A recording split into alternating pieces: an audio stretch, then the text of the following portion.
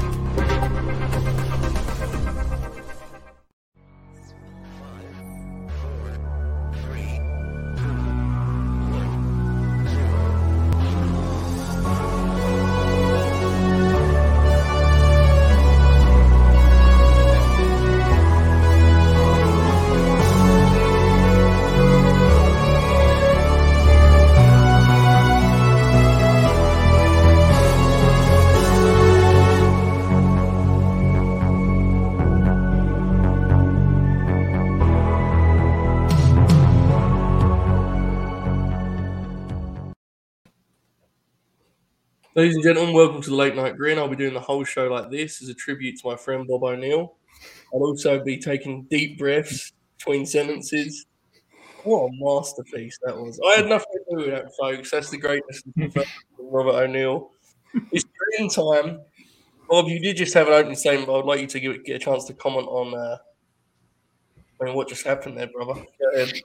That was just what I was feeling in my heart, and I just wanted to get that out there. I apologize to everybody, and I apologize that it was awkward when I was looking. It's on the screen behind my actual camera, so I had to look up at it. Just at a bigger screen. I don't have the best eyes, so I couldn't watch it on my laptop screen. Just wanted to write down what I said, so I didn't, stumble over anything, and I think it did a good job with that. So you're telling me that it was here above the screen what you were reading? I couldn't tell. Yeah. Shoot, the creative director of this thing, please explain.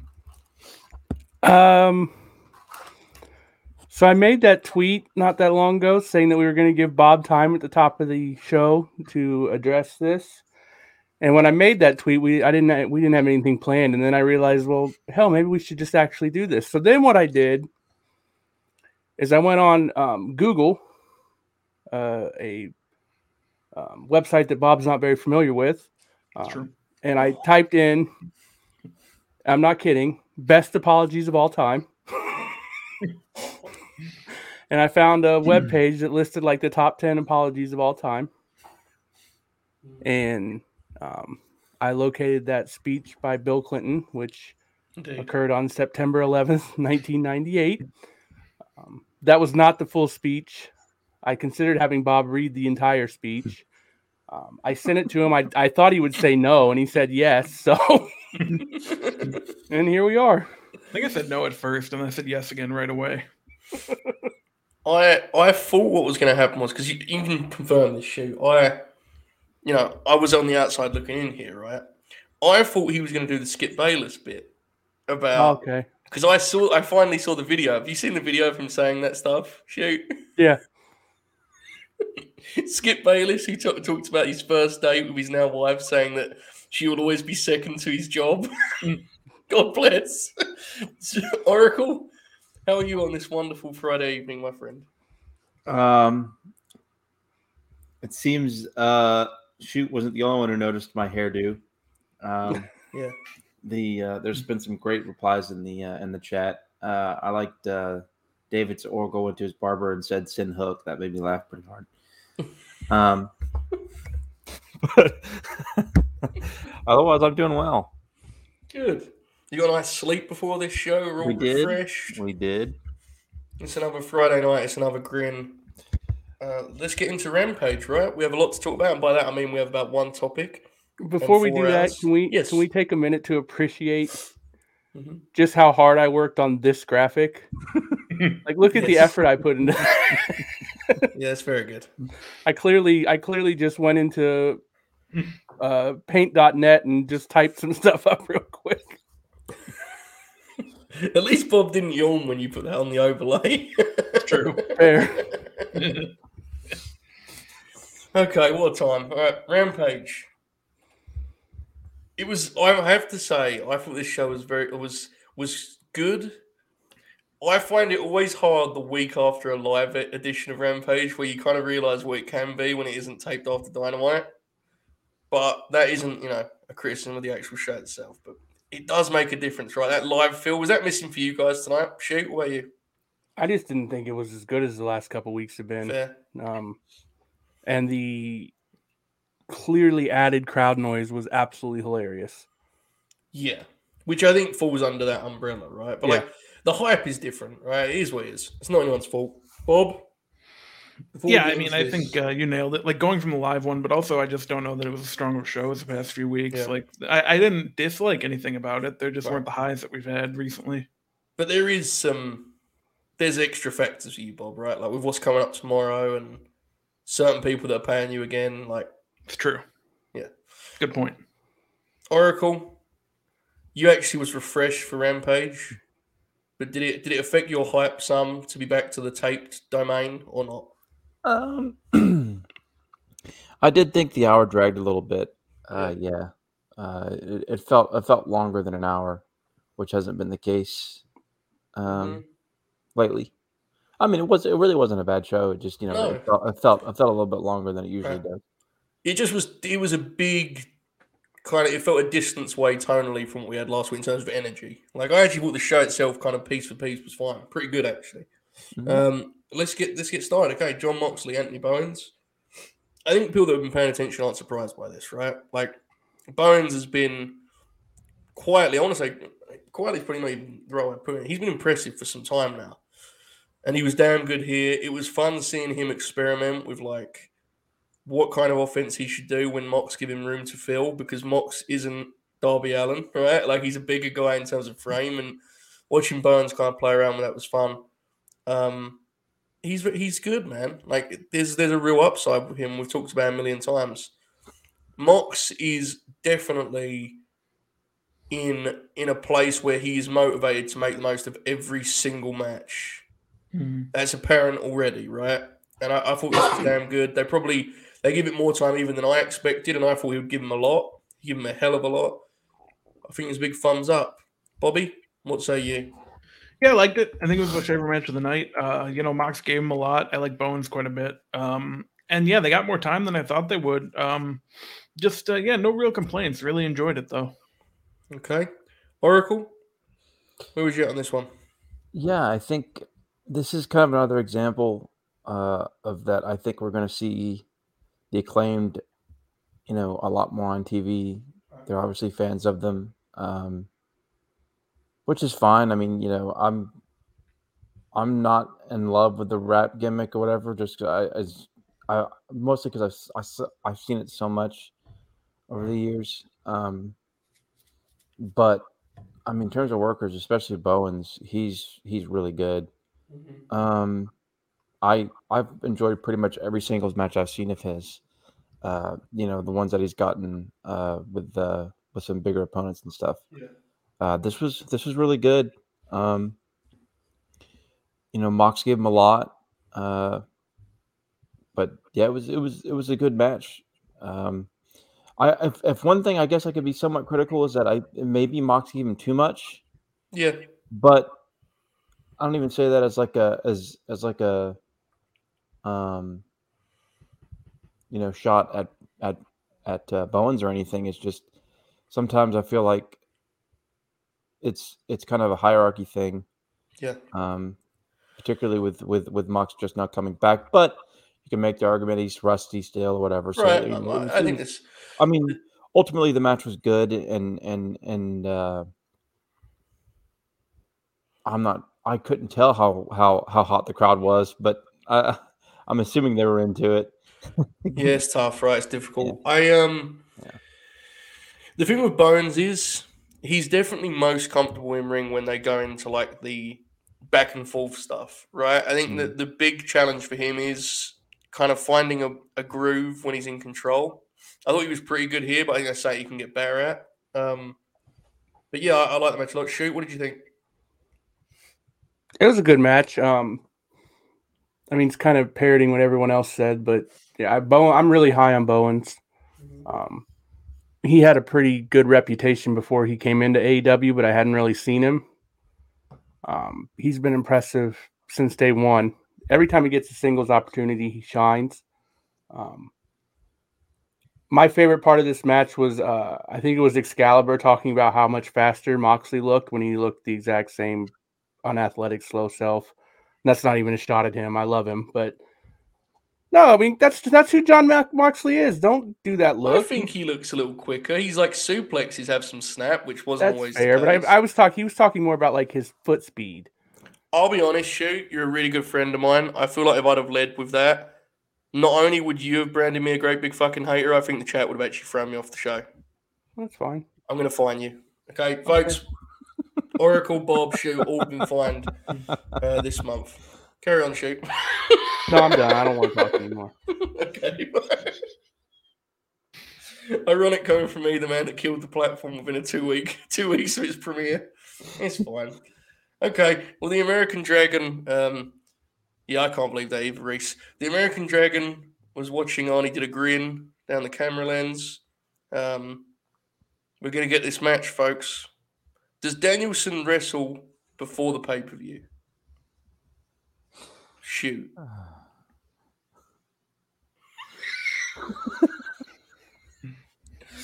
Bob?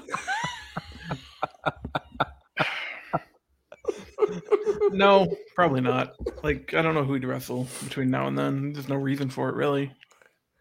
Oracle, do we get any Brian matches on TV until the pipe? Or slow burn this thing? I could see. I think he's probably still going to heal it up some, so I could see him torturing some poor soul. Fair. Before then. Maybe Pillman. God, I hope so. Mox his only other friend in the promotion other than King. Okay. Nyla Rose, Ruby Soho promo. Didn't mention this on Wednesday because I was too distracted by the Danhausen and the Adam Cole bye-bye. We talked about it, right? About them messing around with their formula and changing up the plays. The Nyla one, where she interrupted the thing, the same they've been doing recently. There's another one on this show. I think it's nice to give these matches a little bit of juice. The result of this one is sure interesting because it feels like Ruby needs to win, right? What do you think? Yeah, well, I mean, she hasn't had a big win really, so she does have to win at some point. Interesting. Shoot, your thoughts? Oracle? I feel like who won the first match? Ruby? Yeah. It's kind of bold booking in that sense, right? I feel like they're going to do a trilogy, so I think Nyla's going to win this. Fair. Oh, fuck. Jesus Christ. Shooters not froze. He's protesting after I fined him 50% of his pay. You get what you get, I suppose. Andrade. This should bring him back. They did their take on a WWE SmackDown backstage segment, and Andrade was fucking hilarious in this in this segment in every way. His mannerisms are so ridiculous, and they appear fully committed to the idea that he's lost his mind, which is fair. And this is what I'm talking about, man. You could do stuff different ways. It doesn't have to be Darby doing an interview and then Andrade walks into the scene. You could just play around with the visuals a little bit. Oracle, how did this go for you? This was great. The funniest part was when he just said, no, just walk in. That was funny. Yeah, this was a fun segment. Where the hell was Sting? He was at home. I was kind of wondering where he was. Yeah. Yeah, this was a good segment. I'm assuming we're getting Andrade and Darby at the pay-per-view. Yeah, it feels like it. Yeah. Yeah. But yeah, this was the first segment. I like the segment where Andrade became a member of HFO, whatever, and all that stuff. But this is like the first segment that I really, really, really liked a lot. Absolutely. Shoot, why are you so crazy? Mr. Shoot, why are you so crazy? Can I speak now? Are you going to let me contribute? Well, it depends what you have to say. If you're going to bury one of the guys and say they're slow and ugly and out of shape, then I don't know Hey, about I'm that. slow, ugly, and out of shape. You guys never make fun of me. God bless. I think that means you can speak, Shoot. I don't know. Okay. Andrade should talk on every show. He's the best promo in the company. Next. Bob, what about you? Yeah, no, I did like how they changed it up a little bit, and I think these are pretty entertaining. I'm excited for when we finally get the Andrade and Sting interaction, see what that looks like, and yeah, it's good stuff. Someone in our Discord, I'm going to really make sure this show goes off the rails. Someone suggested that Andrade confront Danhausen and think that he's Darby Allin, and I was like, that may make it worth it. The idea of Andrade doing a whole conversation under that shit is tremendous. So there you go. How'd you feel about that shit? Look at Shoot's face. That was awful of me. I'm sorry, man. Can we talk? Okay, Shoot. I've got it. This is how we're gonna bring this together. Okay. Can we talk about that piece of shit, Jack Crosby? He's yeah, us. Man. They trying to ruin Hook for us. What happened? He's just doing a victory lap for Danhausen. And Oh no. We've told him, we said, Jack, you can enjoy this stuff in your own privacy, but don't put it on my front porch. And he keeps sending us messages about it, man. He's a piece of shit, is what he is. Yeah. You know what? Next time he's on the show, we're putting the Danhausen mask on his face. What do you mean putting it on his face? We're going to attack him? No, kind of like you get like the Fiend. Yeah, the overlay. Yeah. I've got this visual of us just kicking the shit. Get him. Leaving the mask on him and walking off, and it just zooms in on him with the mask on, laying on the ground. What an angle that would out be. of him. Yeah. We do a horseman attack. Yeah. So Dusty, the driving behind him. That's great shit. At one point, I was fully intending to not say another word till we finished the Rampage review. Yeah. But I figure I got as much out of the bit as I needed to. Do you want to make an apology, a full apology? I don't. No. I stand by my statement. Jason's idea is the best. Where is it? Oh, no. Yeah, fair. So to be clear, you're not making an apology. I want to make it because this is. I'm not going to apologize. I love John Moxley. I don't have anything to apologize for. We've lost 155 patrons, and I want to make nowhere near as far as we've gotten with you going on your racist rants about Roderick Strong.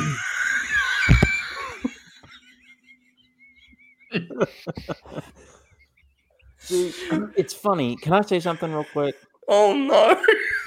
Okay. Here's the thing.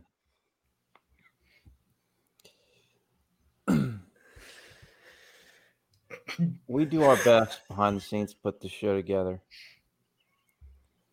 And it's so nice to be the one to not have the heat, since I always say some things that make Give it time, Sweet brother. Joe's eyes pop out of their head. And now finally, we've got Hulk Hogan and Kevin Nash in 1998 right here, right in front of us. Political strife on the Grin. She really just said, "You're racist, Roderick Strongman's."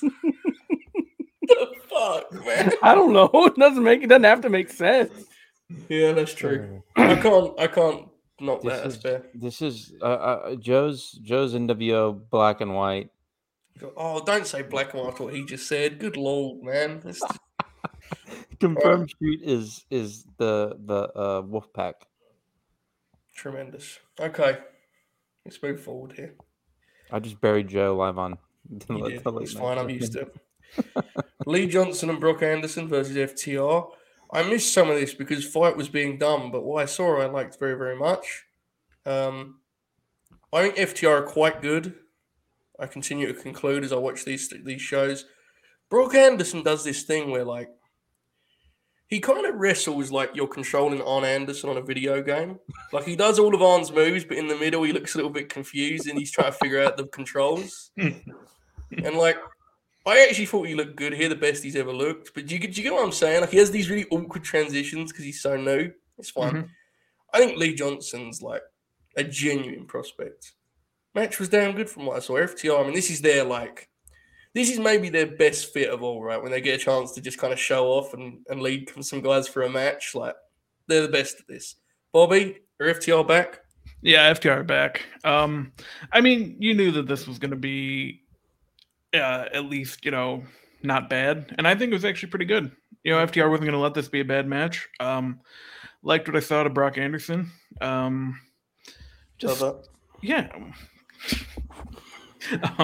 No, it just it was good. I liked it. I thought, like, in the moment I'm like, this is a little too long, but then I kind of look back and I'm like, it was fine.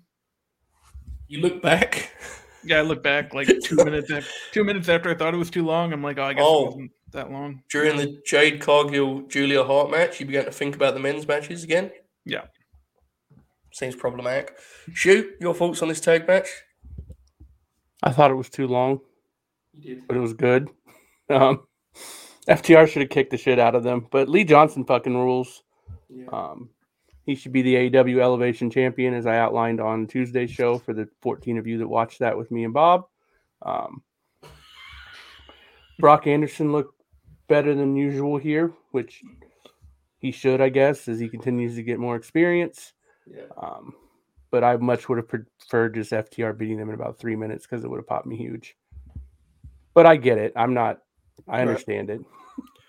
Oracle, what do you think? Match was good. This is the part of the show where it felt a little long, so yeah, it might have been a couple of minutes too long. Lee Johnson looked great. Their description of Brock Anderson popped me huge. It is the best I've seen him. I've only seen him in like 3 matches, but this is the best I've seen him for sure. Yeah, I mean, it was a good match. FTR, of course, excellent. I laugh at, like, Arn and Tully, where, like, Tully backed up and Arn has, like, that gut now. So, like, when he backed up, like, Arn's gut's, like, 6 inches out from him. So, like, his face was still, like, 12 inches away. Yeah. And then he, like, punched him, and Tully took, like, a great old man bump. It was very funny. Would you say that Arn is not quicker than he's ever been, Oracle? Yeah. Okay. Jade Cargill and Julia Hart. There are so many things about this current Julia Hart presentation that pop me, and I'm not fully sure how sincere that is. Her picture being her same one, but just with an eye patch, big pop. Her seemingly being slightly unsure as to whether she's like fully affected by this or not really pops me also, because she's still kind of seemed to be full babyface cheerleader in parts of the entrances, but then would change on one during it. They did a match. She got a couple hope spots. They didn't look too great, unfortunately. But Jade looked pretty good, I thought, and was, that confidence we talked about was here. It was short, it was inoffensive, and it continued the ongoing arc of Julia, which you get what you get, I suppose. Shoot, your thoughts. I like Jade.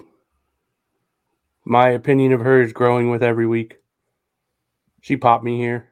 She beat the shit out of her. I enjoyed it.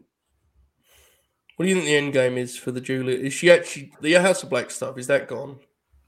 No, I still think she's going to be in the House of Black. I don't really know how that makes any sense anymore, but I'm just going to continue to believe it because it's more fun that way. Wait, we're going to continue to believe that someone's going to be in the House of Black, even though evidence suggests they're not? Okay. Bobby, your thoughts? Or were you too busy thinking about Dax Harwood during this one? No, it was good. I like Jade. She's getting a lot better every week, and it's cool to see. We really wanted her to put it all together and just get there, and she has been. Credit to her, and it's good stuff. Oracle, your thoughts? Jade looked good here. It was about the length I thought it would be. Yeah. The thing I was most satisfied with coming out of this is that Jade looked good again. So, right. I'm a big fan of her becoming. Her character's always been that she's cocky and she's kind of like Bob, right, on here. Right, exactly. But now she actually exudes that confidence and cockiness, whereas before it felt like kind of she was playing that role like Bob does. I also really like that she's taking that green thing and turned it into green like money. Pops me huge. Probably not. I'm sure some people would argue that's not a good idea to do, but I love it. That's my favorite catchphrase she has now. Imagine Bob doing a full grin as an arrogant 80s heel. What would that look like? And he slicks his hair back some way. Should do it. That's what we're going to do at 400 subscribers. Well, we lost 300 yesterday, so Bob, good luck with that. Bob is like a modern day Eric Embry or Tully Blanchard or John Tatum. I'd like to see him do Tully's strike. Remember, because Tully had kind of his own slant on the strike, right? Which people don't give him enough credit for. Bob, you should research that. Okay. DM Dax. Bob, cut a heel promo on Oracle right now. I can't just do that. No, you can do it. He's got give me some time. I will do it. Okay. Coward. All right. Jurassic Express and Christian Cage, they did the face-off thing, but first they showed us the graphic of what was on next week's shoot, which I definitely didn't get mad about, thinking they'd forgotten to do that. So they do this match, okay? And I know that these podcast things, people generally act like they know what was going on at all times. This jump start was so well executed that for about 5 seconds, I was convinced Private Party were about to become the AEW World Tag Team Champions, even though every logical piece of my brain knew that wasn't and couldn't be the case. That's good shit. Jump start, they decided they were going to throw the Jurassic Express kind of, a playbook out the window. Instead, they got some heat on Luchasaurus. Look, I said this last week. I'm sticking to it, or whenever they did the match last time. Are these matches my favorite form of tag match? No. Are they matches that I'm sure make Oracle very frustrated? Yes. I think these are a better fit for Jurassic Express than the super structured match. I don't think that does anyone any favors. It just exposes how clearly Jungle Boy is the workhorse, I think you just let him do these 10-minute spot fest, man. I think this was fun. I really honestly enjoyed it. And I think Private Party as bumping heels have honestly, say it often, they've come a long, long way and they're ready to go, I think. So I liked it. It was fun. Shoot, what do you think? I fucking loved it. Oh, that was great. Private Party are awesome. That the start of the match ruled. Jungle Boy is getting close to being my favorite wrestler in the company. Yeah. He comes off like such a massive star with his entrance and just his everything about him. Honestly, I think I've got him number one of the 4 pillars now. I don't know that anyone else would agree with me on that, and that's fine. Yeah, I love this match. Private Party are very good. It was nice to see them do something that felt like it mattered for the first time in a while. And then we got the awesome post-match that we'll come back to because Bob and I have to talk about that. The TV exposure thing pops me so much. Like, my brother's watching the show and he goes, "Oh man, this is cool, this new entrance of Private Party." And I was like, yeah, I read it for about 2 years. It legitimately felt I'd never seen it. Popped me huge. Bobby, what say you? Yeah, it was good. I liked how they started it quite a bit as well. I like Jungle Boy quite a bit. I think he's just really getting even better. And I was high on him last year, but the future's very bright for him. Really good match. Really closed the show out strong, I think, and I enjoyed it. Oracle, your thoughts on this main event that I would say was not designed for your grin? Your thoughts? It was fine. I was, making sure my lasagna was getting put in the oven and, setting my laptop up. It really wasn't bad from what I saw. No. I really didn't hate what I saw, except for the part where Luchasaurus crawled with guys dragging his feet. It was very bad. Yeah, that was dumb. And I laughed. It sucked. But that was the only spot that I thought was like legitimately bad. Otherwise, the match was fine. I did not have any problem with it, for real. Do you agree with my kind of... It feels like I'm conceding a little bit, but I do think this is what the best play is with them as champs. Like, they just do these, cool it's probably sequence true. matches. Right. I would prefer that Jungle Boy would be the one getting beat up. Yeah. So I understand the psychology of what they were trying to do in the match. Right. It's just Luchasaurus doesn't excel at, the things that are good in wrestling, like selling, for example. But I don't disagree that should probably be the format they work, because typically those are the matches that of theirs that get the most praise, I think. The perfect example is they had a match on Rampage with the Lucha Bros in, I think, August or September. And they had this 8-minute, 10-minute sprint, and they did every move. They did 8 Canadian destroyers. And I get why people rolled their eyes at it, but it was definitely better than their title match. They give some time and tried to kind of ground, here's what it is, man. Everyone has different strengths. After the match, the Gun Club, his shoot's face, the Gun Club came out and kicked the shit out of the tag champs and stood tall because for some reason, even with the greatest roster in modern wrestling, there is a complete lack of quality control, and so sometimes they close the show with the fucking Gun Club. But, everyone knows my take on that. You get what you get, I suppose. Shoot, victory lap, go ahead. What happened? I won. Oh my God! You've got to be kidding me! Holy Christ! That's freaking unbelievable, folks! I don't believe it! Kurt Angle's coming to TNA!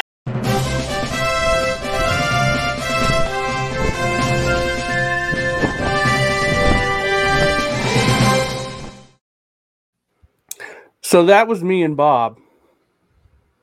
And during this entire segment, just all-time grin. We're getting an Ass Boys title match. They got to hold the belts up. And then there was Joe.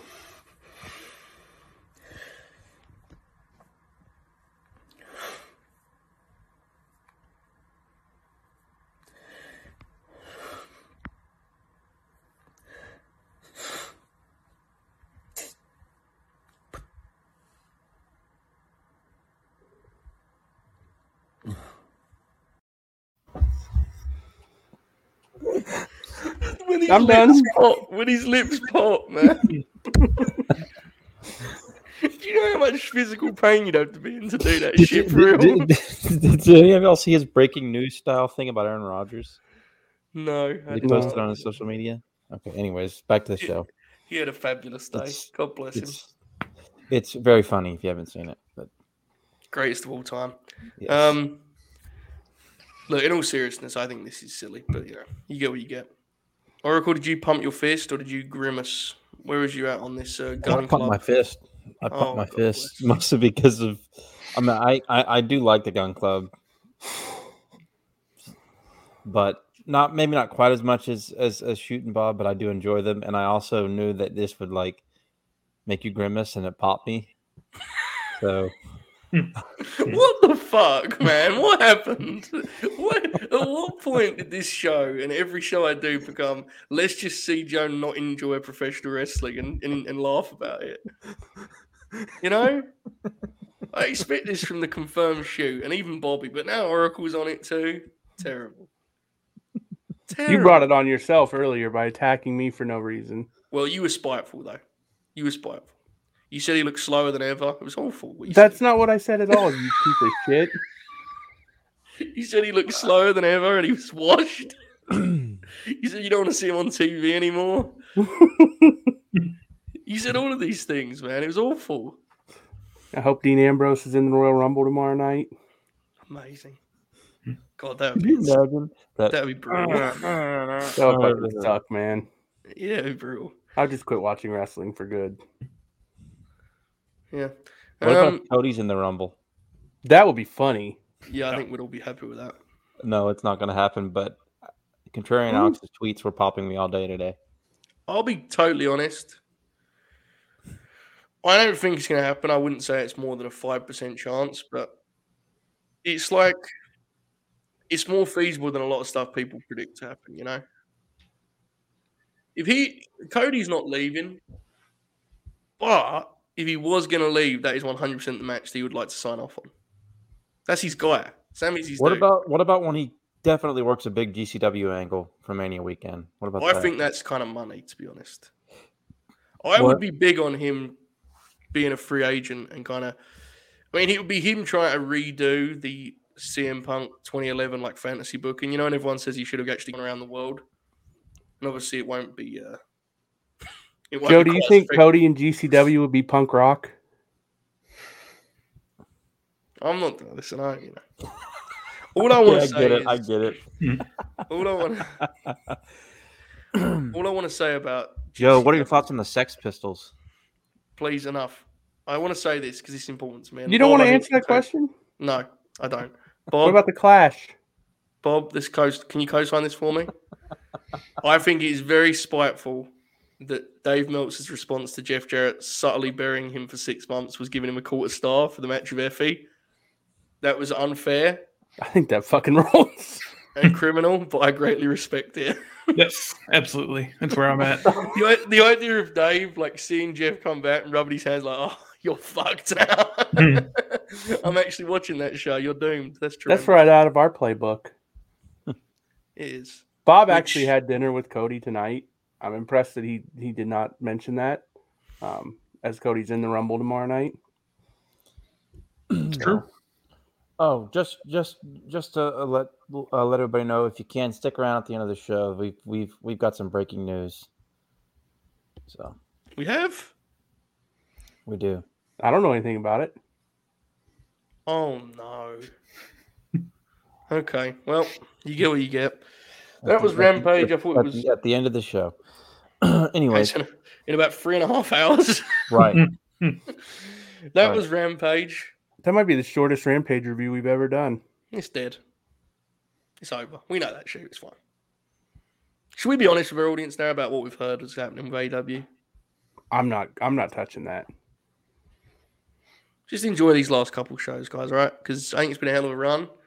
Shoot and I are already adjusting and getting alternative plans ready. You may have seen Shoot's tweets about Impact this week. It'll be okay. We promise it'll be okay. Shoot, please just reaffirm that. It'll be okay, right? Oh, that just as a... if you didn't see my tweets about Impact this week, that means that you are not a paid subscriber to my Twitter account, so you're not seeing the premium content. Yeah. I appreciate the plug there, Joe. It's fine, mate. It's fine. I didn't have an end to that, so that just kind of faded off. I actually think there's an Impact podcast coming, which makes me just... Just so proud of what we've built here, guys. Okay. Did we like the Rampage? I like the Rampage. Do you guys like the Rampage? Yeah, it's a solid 7. Yeah, it's fine. Yeah, it was a good show. Good. Now, some of you will know here in the chat, most of you I assume, that we have been doing this long, arduous task of going through the AEW roster. It was an idea that popped me immensely. It was from the Oracle of Wrestling. However, through 2 weeks, he has concluded during the middle of that he actually thinks it's bad. I have concluded that perhaps we should not do this any longer, but I'm open to ideas. We do have alternative topics, and then, of course, we'll do our usual filth. Well, let's play around with the alternative topics. Okay. Okay, how about this? Go to the list that you were at. Find the biggest names we want to talk about. Okay. And then after that, we're gonna have Bob run through the GCW roster and lay out what he thinks they're gonna do for the rest of this year. I don't know about that one. That would be a sight. Okay. Where was we at, guys? No idea. I don't really remember last week's show. I was here, I guess. I think the last 2 hours was just me and Joe. Factual. I think we got to M. I don't fucking know. No. We did John Moxley, and I think we stopped there. Mm-hmm. Okay. And we did the tag champs. Kenny Omega. Did we talk about him? He's good. Maybe. I like Kenny Omega. He's going to work Adam number Cole. 2 in the Fleet 50. So I heard there were reports that he might be longer than previously thought. Oh, really? I didn't know. Well, that makes sense. I mean, I always thought February was pretty optimistic based on the description of his injuries. That sounded. Oh, you meant quick. out longer. Mm-hmm. Out longer. Uh huh. Okay. Yeah. I got really worried about where this show was headed there for a minute. Right. Bob got it. The Young Bucks. How does one utilize the Young Bucks as without the tag titles? I don't think they've quite figured it out yet. Where are we at on their usage here as we look ahead rest of 2022? Shoot. Oh, I'm sorry. Go ahead. Shoot. That's fine. I think they'll be featured regularly on television. Fair. Oracle. Looks like they're going to have that tag match, right, at the Revolution. Are they still going to do that? Seems like it. I think so. Yeah. With Red Dragon. If old Jeff Hardy shows up, I think we'll get a Hardy's and Young Bucks by the end of the year. Can we talk about this situation a bit? Because Shoot and I talked about it off the air. Like what you do with this whole Cole Bucks, Red Dragon kind of thing. And like I'm becoming more and more kind of leaning in the direction of I feel like Red Dragon should just be on their own as a tag. There's something they become inherently like lackeys, you know? I think this just ties back into the fact that you hate Adam Cole. Yes, it does. At least be transparent about it. I just think it's I kind of think Cole is a better act with the Bucks. And I don't want to turn the Bucks babyface. That part's fair. I agree with that. Yeah. Like, that's the problem is everyone says, well, you do Kenny and the Bucks. It's like, but then you have to turn the Bucks baby. And it's like their whole shtick is so outrageously a heel. You know? See, that's where the Bucks become really grating for me. Like, obviously, I bury the Bucks all the time, whatever. But no, seriously, they're terrible baby faces. Don't ever make them baby face. Right. Like, I think they're like really, really, really bad baby faces. But then how do you get out of the angle if you don't want it? Like, I don't know. Because to me, it's like American says Cole's going to side with the Bucks instead of Red Dragon. I think that's fair. But then, like, what does that look like? You know, like they're in Red Dragon are baby faces, and then does Kenny come back and just slot alongside them? I mean, you know, Cole and the Bucks. It's a dynamic that I find a little bit. That doesn't mean it's bad; it hasn't happened yet. But I'm just kind of intrigued by the whole thing. Bobby, any thoughts? No, I mean, because I do kind of agree with you. Like, I'd rather just see Red Dragon on their own. But it's just like, assuming Cole becomes champion next, then do the Bucks just stick with him or just break it off altogether and just have Cole be entirely on his own? Okay. There was something in there that you did as a direct shot at me, but I'll leave it. Shoot, your thoughts. I thought I already gave. Did you? I'm sorry. I don't remember. I don't think there's really an issue if you turn the Bucks baby faces. I don't think it's that big of a deal. I mean, they're over. I mean, obviously. Yeah, the crowd loves them. Yeah, I mean, so. I get the argument, and I don't even necessarily disagree with it, but I don't think it's a big deal if they. But I do think there's a pretty good chance it will be Cole and the Bucks, and part of me wonders about going back to Kenny and Hangman. Yeah. As a one-off. Yeah. And there's a guest that you could use for a big trios match too. Ibushi, right? That's true. Ibushi, Hangman, and Kenny versus Cole and the Young Bucks. Big one. Jesus. Yeah, that would be. Yeah. It's a big match. I think Red Dragon's kind of fun as baby faces too, because they're just, they're just ass kickers, right? There's something to that. It's interesting. But yeah, I mean, if Cole's feuding with Hangman and then Kenny returns, you could find yourself in a position where they're Kenny and Hangman. There you go. I don't think they need to become best friends again. Yeah. I think that would be a mistake. But they could certainly do a one-off. So, we're in this small business together now, guys. Do we have a contingency plan for when Adam Cole becomes the AEW World Champ? Do we just do, 2-night grins? You guys go one and Oracle and I go the other? What do we do? How do we do that? I think Bob and I just take over and get all the money. Sounds good. Can we talk about you and I, within reason, there are parts that we're going to have to edit out. You and I casting a movie of the Late Night Grin shoot. Oh, God, I vaguely remember this. Okay, yeah. I only really remember who I picked Bob to be. The rest of it you can recap. I said that there is an outcome to this channel that could be so bad that I never show my face again publicly. And Shoot said that he would, in response to that, just close the whole thing down and run with the money. And I said that would be one hell of a motion picture, which is an incredible lie because it's 4 dudes sitting behind their laptop screens doing podcast. But nonetheless, so then we got to the topic, of course, of who would play who. And I've forgotten, I know that Oracle famously, am I right, Oracle, in saying that you compared yourself to Adam Driver, voluntarily?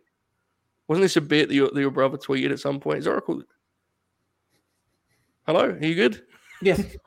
Did you hear what I said? All right, I was looking at my phone. You have to start over. That's just fine. I'll find you. Am I right in saying your brother tweeted that you compared yourself to Adam Driver? Yes, I did. Okay, so I said Adam Driver's could play Oracle. Okay, this is in the Late Night Grin motion picture. What's the dude's name, Shoot, that you said for yourself? I said James Corden for myself because I just wanted to get that out of the way and own myself rather than letting them do it. I don't even remember who I said for me anymore. Dude out of The Office. US of. Oh, yeah, the guy, Kevin from The Office. But my original one was the Ham from The Sandlot. But then I looked at what he looks like as an adult, and he doesn't look anything like me anymore. But we definitely looked similar as kids. I guess I did pick Kevin from The Office. And then I asked Shoot about Bob. Do you remember what you said for Bob? Zach Galifianakis. Oh. The idea of an actor just approaching the role of Bob is so incredible to me, just really embracing all the weird elements. That would be incredible. Okay. Anyway, what was he talking? Yeah, the Bucks. Okay. I'm going to move forward here. Miro. What does his year look like, folks? I mean, since losing the TNT title, obviously, he clearly had an injury of sorts. He battled through it in order to enter the tournament, when Mox was out. He's one of the promotion's top heels, but because of circumstance, he's been a little bit out of the picture. How do they book him when he comes back as the dominant destroyer that he is without going too far and kind of having to put the title on him? What do they do with Miro, Bob? I mean, immediately my thought was like he just comes back and gets the TNT title back, but like, does that really help him? You know, that's the thing. Like, or would he be better off just kind of working one of those like guys close to the top of the card? You know, do a feud with Mox, do a feud with a guy like that, do a feud with Punk even, and get over that way instead of coming back and getting the title. Okay, shoot. What is this factual? What Demon Grin says? It popped me huge, so Fair. I would recommend everyone go look at Cody's Instagram. Any The thoughts? third picture on his second most recent post. Any thoughts on Miro? What they should, how they kind of balance him when he comes back? CJ Lana Perry. Yeah, that's an interesting. That fixes everything. Everything. Yeah. That'll get him in my Fleet 50 next year. Oh man. Did you get any abusive messages about that? No, because I have my DMs turned off. So if I don't follow you, you can't DM me. So fair. Oracle, anything on Miro in 2022?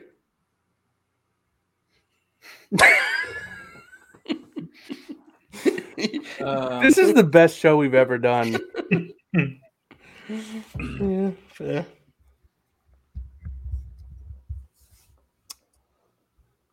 So he's bothering. He's what? A hamstring injury. I believe so. Yes. Okay. I want to say they're missing him, but I think I'm just missing him because I'm such a big fan.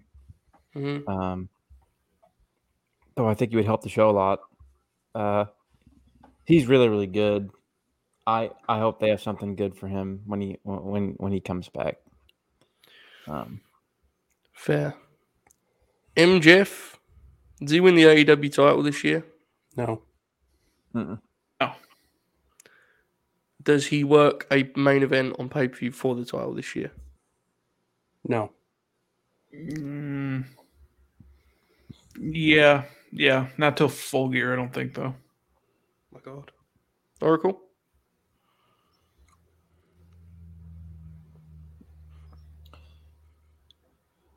Yeah, I could see him. I can see Bob's point there. I think he might main event Full Gear. Okay. Where are we at on him at this point? Have we do we still change our mind weekly on MJ? Yeah, I change my mind every week on him. Mm-hmm. Yeah. It was a hell of a segment this week. When I rewatched the show, I enjoyed it even more. I thought it was a tremendous piece of business. Orange Cassidy. Is the big expected for him in 2022 just being given the opportunity to have some good feuds rather than stuff he seems to always get like dragged in really long ordeals, you know? The best friend stuff kind of hurts him in that regard because much I love the act, it allows them to sorry, chat, amazing. I as much as I love the best friends act, it kind of hurts him in that they feel the need to like they do every. My father just buried himself. Anyways, it kind of allows them to do every combination, and it makes the feuds go on for a really long time. And that's the biggest thing with Orange. I'm not tired of him personally. I know some people are. I still love watching the guy. So, anything on Orange, folks? No, I mean, he can just kind of do what he's been doing and be fine with it. Like, maybe he has some better feuds, but I enjoy watching him every week how he is, and like they can just keep going with that and I'd be fine with it. He's one of the hardest people in the company to predict what they're going to do with. Tony clearly loves him, so he's always going to be in a spot of somewhat importance. I agree with you. I'm not remotely sick of him. I think he's great. I think he'll just continue to be heavily featured. I don't think he's like a champion or anything like that, but no. He's a genuine case of doesn't need it, right? Would limit his act more than anything. Santana and Ortiz, I have one question. Do they both work for AEW at the end of the year? I think so, yes. I'll be the one to say it. Bobby? Yeah. I think that, I mean, Joe. I hope they do. Like, I hope they get it figured out with those guys. I really do. I just ask questions. You guys know that, right? Hopefully they're the tag team champions and they've not lost a match all year. Yeah. Pac. What about Pac? What do we think for Pac? Continues as the shades of grey man that you use for big time feuds when necessary. Well, okay, shoot. I see you agreeing with that. Can you also agree with this one? Because I think we're the only two people in the world that feel this way. Will that also continue to somewhat limit your enjoyment of him as good as he is? Because it does for me. It doesn't bother me that much. But like it always makes me kind of. There's like a cap to it for me, you know. I get that. Yeah, I can see what you're saying. But yeah, I'm actually starting. I think as much as it goes against like my normal way of looking at wrestling. I think I've really enjoyed the stuff he's doing lately with Malachi, which wouldn't normally. I think he's killing these little vignette promos he's doing. I get that it's lore nonsense, but I've enjoyed it so far. That's fair. And yeah, I don't think, just to clarify this, I don't think any of us think they would go to the Fed. No. Talking about Santana and Ortiz. I think there's just a chance that they may not be a team anymore. Yeah. We'll let it play out. The Lucha Bros. Do we see more of them as singles wrestlers in 2022? I mean, I think for a while, just because one of them's injured, but like in general, once they're back together, probably not. God, he just fucking owned you, Joe. He was like, yeah, of course, man. Fucking Phoenix is hurt. Of course Penta's going to do singles matches, you dumb piece of shit. But Penta's teaming with Pac next week. That's what Bob said, man. Don't come at me. Was that a passive-aggressive way for Shoot to call Joe a dumb piece of shit? Yes, it was. I don't need a passive-aggressive way to do that. That was very spiteful. And you've been fined. Bob, please apologize. I do apologize, but I do think we'll see more single stuff, at least in the interim. Okay. Don't ever apologize, Bob. Wait a minute. Can we find Joe? What? Huh? Unfortunately, find me. no. We said find me. I was like, holy shit. I'm under attack. No, I cannot be fined. I cannot be fined. Even if he I controls the money. He's been skimming off the top. 300. Even if I cost us 370 patrons in a night. Now, see, this is horse shit, man. Oh, God, you've just been owned. Oh, God, Ben has just kicked the shit out of you there. I'm gonna ban him from the chat. I can put a user in time. I'm not gonna do that. I would never do that. But the fact that exists is funny. Yeah, it's good stuff. When there are no patrons, do fines come directly from your pocket? Fair. Okay. Powerhouse Hobbs. Does he win a title in AEW in 2022? The FTW title. You think? I don't know. You said it with such confidence. I don't think if he wins the title, it'll probably be that one. Wow. I mean, look, I think he has a shot at the TNT title. It goes back to the thing that we've kind of been doing with this concept the entire time. Yeah. But their roster and their ability to heat up so many people whenever they want, it makes it impossible to, like, Tony could decide tomorrow that he wants Will Hobbs to be a top guy, and then he just will be. Like, and it's not like a thing where they've got to do some huge rehabilitation project first. Like, they can just do it. I think they'd need to rehab him a little. He's lost but he's lost 3 TV matches. He lost. I'd like them to give him some TV wins. You know. You're the only one who remembers that wins and losses don't matter. A very popular wrestler proclaimed that in a promo this week. No comment. Satnam Singh. Leva Bates. Wait. Yuka Sakazaki. Well, I was just doing the big names. What? Who was the one before? Satnam Singh. Oh, is that the 7-foot guy? Yeah, I think so. Okay. Yes, it is. Yes. Any thoughts? He probably won't be very good. I had to do Yuka Sakazaki just to make sure everyone in the audience knew I was talking. Why has an NXT referee just followed me? Oh no. Oh god. Okay, anyway. Okay, let's be done with that, right? Bob, do you know who Yuka Sakazaki is? Yes. Okay. Former AEW champ, right, Bob? Mm-hmm.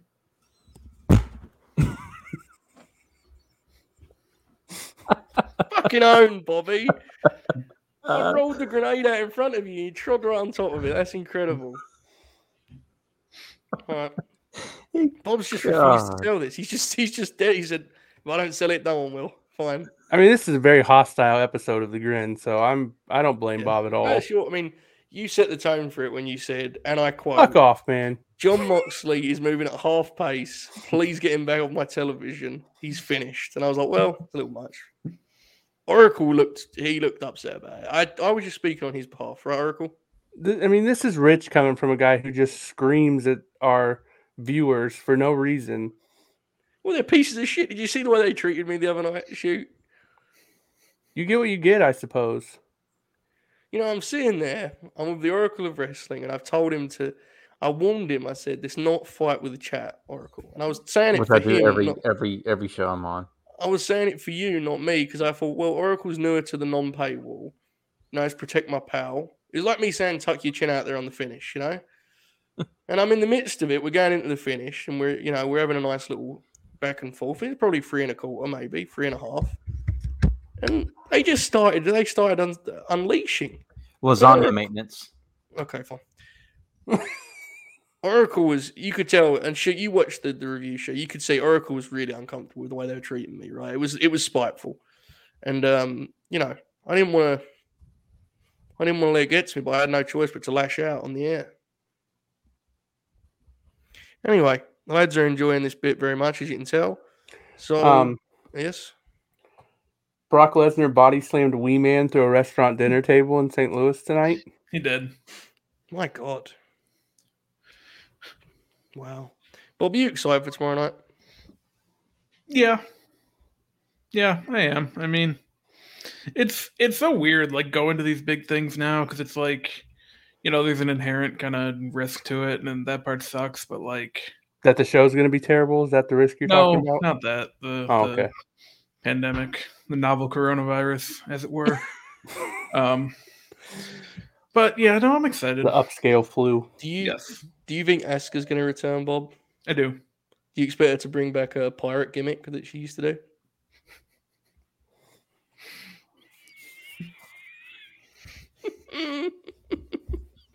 Anyway, JJ, clip that last part from Joe with no context and just tweet that out for us. Whatever you do not do that. Not now. No one do that, guys. Please, God, don't do that. I have faith JJ won't do that, but I have many rivals in the chat now that I have that Oscar fan in your DMs immediately. Amazing. Bobby, what day was it this week, Bobby, where you actually tweeted and it popped me so huge when you thought you were going to get a Brock and Alexa Rumble win duo? Oh, yeah.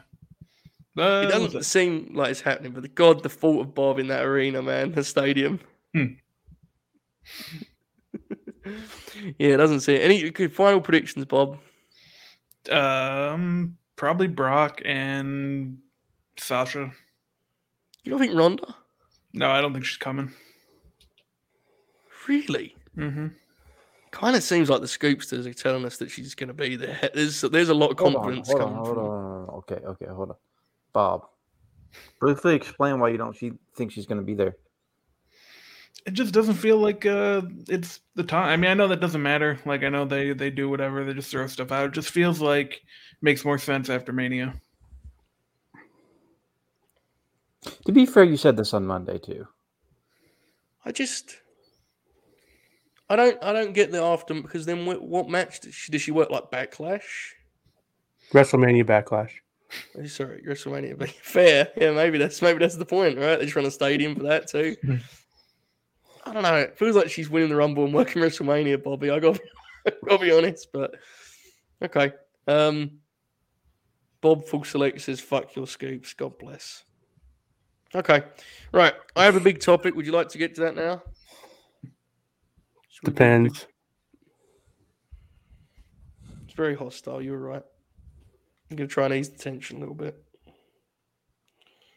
So, Bob, are you ready to cut your heel promo yet? No, not yet. Okay. Are you ready to sing yet? No, not yet. That's not going to be live either. What if we played a 30-second countdown then? Could you cut a heel promo? Probably not, but you can play it anyway. No. Probably a good idea, honestly. Absolutely not. We can't. We're going to get this thing back on track. It's fine. Oracle's been on shows this week. He knows that I can quickly steady the ship, right? Oracle, it's fine. Sure.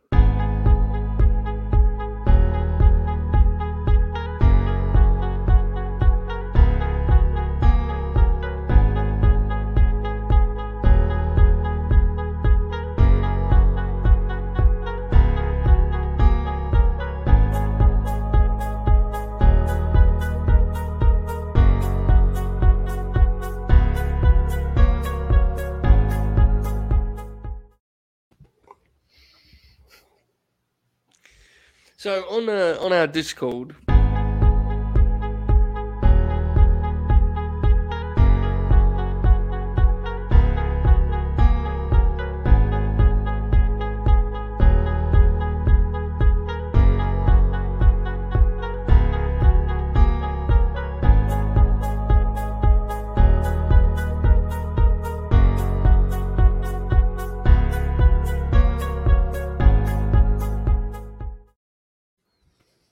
That was a 55-minute payback spot right there. I deserved it. That's fine. I'm not comfortable until Shoot's right arm removes itself from that position. That means he's ready to hit some form of video clip. Oh wait. Okay. It appears that can we proceed now? Yeah, move my arm. Are we all back to equal here? Are we settled the score, so to speak? We're good. You sure you don't want to make an apology? I'm not apologizing for anything. Bob, what about you? No, I have nothing to apologize for. Well, there was one thing, right? Maybe one little thing you should apologize for, maybe? When you may or may not have thought that Yuka Sakazaki was Hikaru Shida and or Riho. No, I didn't say that. You said that, to be fair. I mean, I'm not a Lasagna detective. time. I'm not a detective, Bobby, but I think you're dead to rights on that one, brother. Okay, we'll move forward. See now I can't do the beer.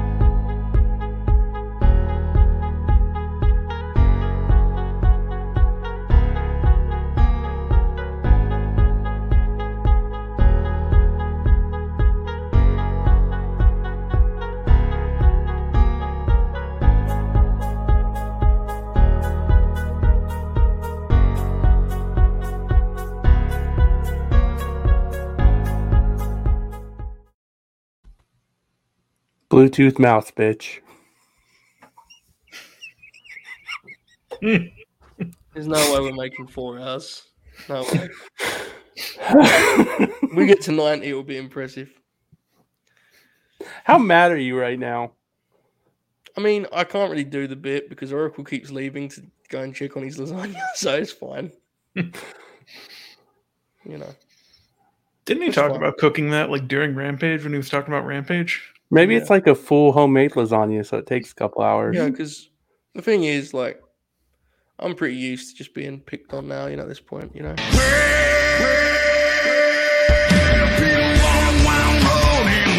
getting started. Got the world in the palm of my hand. Been hearing back 1,000 times. Now I got some new things in mind.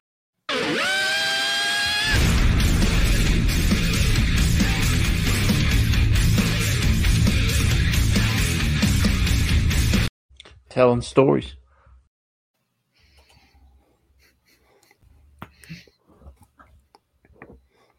So, got anything else to say there, pal? I'm pretty used to it, I try my best around here, but it's never good enough. No family tweets are dead. Are we even a family anymore? You okay, pal? No. Bob, you host the show. Okay. You know what, actually? For the next 2 hours and 50 minutes, I'm going to be Bob. And Bob, you will take my role. Okay. That doesn't seem like a good idea, but we'll just go with it, see where it goes. Yeah, so I guess our big topic tonight, we're going to talk about some wrestling.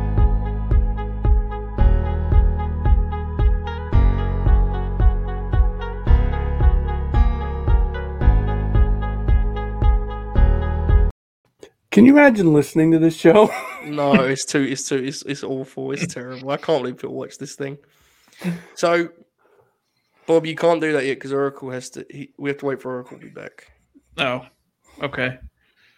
Yeah, I guess we'll just keep filling time here then. One of the best ways to fill time is to talk about how you're filling time. It definitely makes it better. It's true. Shoot, who's your favorite USFL coach? That's a good question. I'm glad you asked that. I think Larry Fedora is the funniest one, so probably him. It's true. That's true. Is the best one Jeff Fisher? Like I was talking about that with someone. Like he almost has to be, right? He went to the Super Bowl. Oh yeah, easily. That's funny. Oh, that last comment in the chat. That's definitely going to happen. Bob set that up when. With a countdown? No, we'll pick something else. The thing is, we don't know when he'll return, right? Yeah, no, it could be. It's fine. Some interesting questions in the chat for you there, Bob. You might want to take the lead on this. Actually, waiting if we need another booster or what, because my booster's about to run out. It was in like October, so that's a good question. What if Oracle dropped the lasagna? It sounded like a threat, even though I know there's no way for you to enforce that. It sounded like you intended to. Like if he just... Yeah. So, Bob, you got anything else? Any other small talk to provide here? No, because my one good story from today, I don't think I should share. I told it to you, but I didn't even really tell you. I just told you what happened. But yeah, that's probably what's going on. I don't know why it's taking so long. The thing is, Oracle's a performance artist, right? Here he is. We were very concerned about you. Look at the smoke, steam. I said smoke. We're good. How's the lasagna? It's good. Damn it. Feel different, bro. You ain't cutting Oracle off, bro, friend. No. He said it's good. I'm done. Keep talking. Okay. Should we proceed with the late night grin? I think we're doing the late night grin. But I want to give this person's topic some time. Okay. So on our Discord, Josh mentioned this topic. He said the 4 wrestlers that if you replace them with a comparable alternative in terms of skill, still wouldn't make up the influence. If you remove them from the last decade, the most important wrestlers, not the best wrestlers, the ones that had the most impact on the industry itself. The last 10 years? Yeah, so again, if you take someone like someone that was just a great wrestler, like a Randy Orton, is a perfect example. If you take Randy Orton and you just remove him and you put in someone of a comparable skill, same deal, right? There's no X factors there that make him particularly special or important. So Bob texted me that he'd been thinking about this a lot. So I'll send it to Bob first. I believe Josh, he said 4 names. So let's try and lock down. But first, let's have the conversation. Bobby, you lead us here. So was it just like in ring, or is it overall? Because I have a couple guys for both. But I think it's overall like importance, like impact on. Because it kind of feels like in that regard, like one of the first names that popped up immediately was Cody. Yeah, Cody's definitely one of the names, right? Feels like he's kind of a lock. I mean, him leaving is like the root of everything that's going on now. Mm-hmm. Which is hilarious for a range of reasons. But it does feel like Cody needs to be on their shoot. What do you think? I think Cody needs to be on there. I think Punk probably needs to be on there. Both like his influence at the beginning of the decade and then him leaving having such a massive influence. Yeah. He's probably the only one from WWE that you could, because you can interchange anyone in that company. I think Brian. Brian's fair. Brian may have completely changed how they book babyfaces forever, for the worse. I was going to say for the worse. Yeah. Yeah. So it's the last decade, Grin. So you're looking January 2012, right? So Punk, that's the one thing Punk that misses the pipe bomb. But that ain't the point. He was still champ for a long time in that first year, right? So yeah, it doesn't miss. I'm forgetting it's 2022 now, but still, I'd probably still put him in there. This is always a hilarious Dolph's running thing where he would get mad at the company and then just re-sign. Mm-hmm. It's quite the contrast because in WWE, Dolph definitely got further up the ladder than Cody, right? And I don't think they ever was big on Dolph. That was the way it worked out. And in history, Cody's lapped him, 5 times over by this point because of his impact on the industry, right? Yep. Okay. I'm trying to think of who. The sounds that are coming from Oracle eating are incredible, man. It's awesome. Kenny's an interesting one. What do you guys feel about Kenny on this list? He's a candidate. I think so you kind of get into that whole elite Bullet Club world. I think Finn has to kind of get a mention here. Finn designed the first Bullet, not the first one that was the shitty.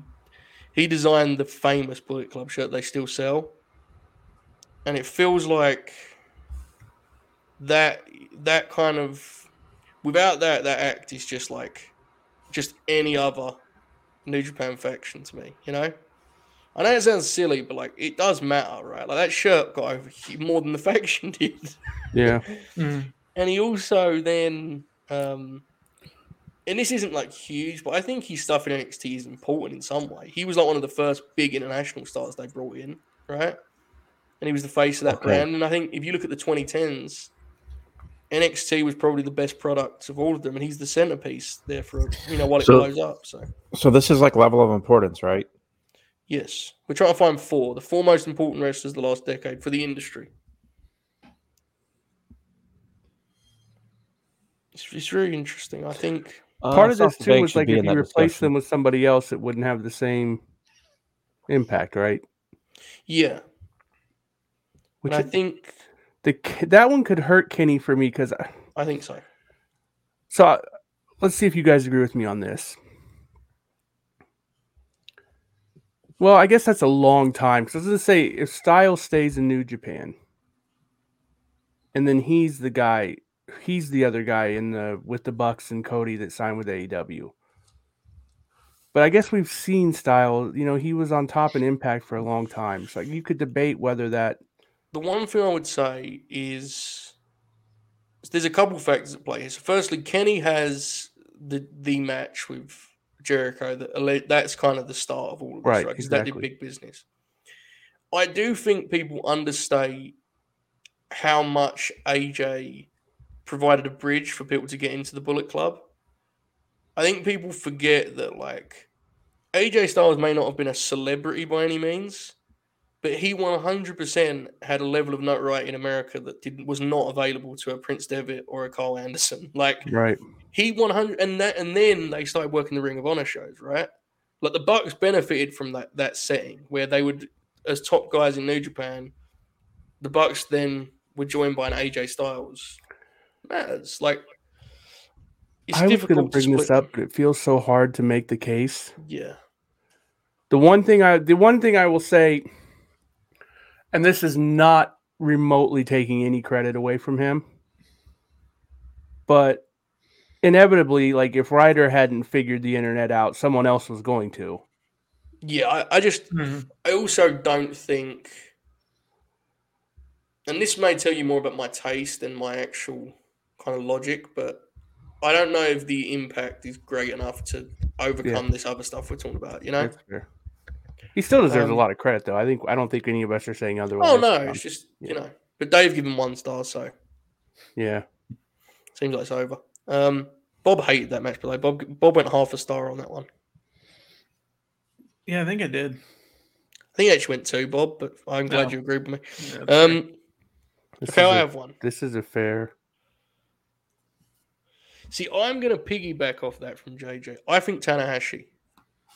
Yeah, somebody else said Tanahashi earlier. The timeline is a little wrong because he'd kind of already done the hard work before 2012. So if you want to throw it out, I get it. But he built that. He resurrected that promotion, you know? And like New Japan is the home base to a lot of this stuff. Tanahashi's really important because Okada was huge, but Tanahashi's the one that got it to the point where he could take that and run with it, you know? He needed someone to get the torch past him, and Tanahashi was the perfect guy for that. So he feels like a candidate to me. But I do agree with the Okada point for sure. Sasha. Yeah, I think that's a good one. For real. Yeah. I mean, I'm not certain I'd put her in my top 4. I think I probably would. Yeah. But and really Bailey to a degree, but I think Sasha so much, more because Sasha's it helps if she's in TV and mainstream and stuff. I know that their feud was really important to a lot of the women's wrestlers that we're seeing coming up now. Because we have to remember their feud was 6.5 years ago. Yeah, Good Lord. So that's that their feud and Sasha's work.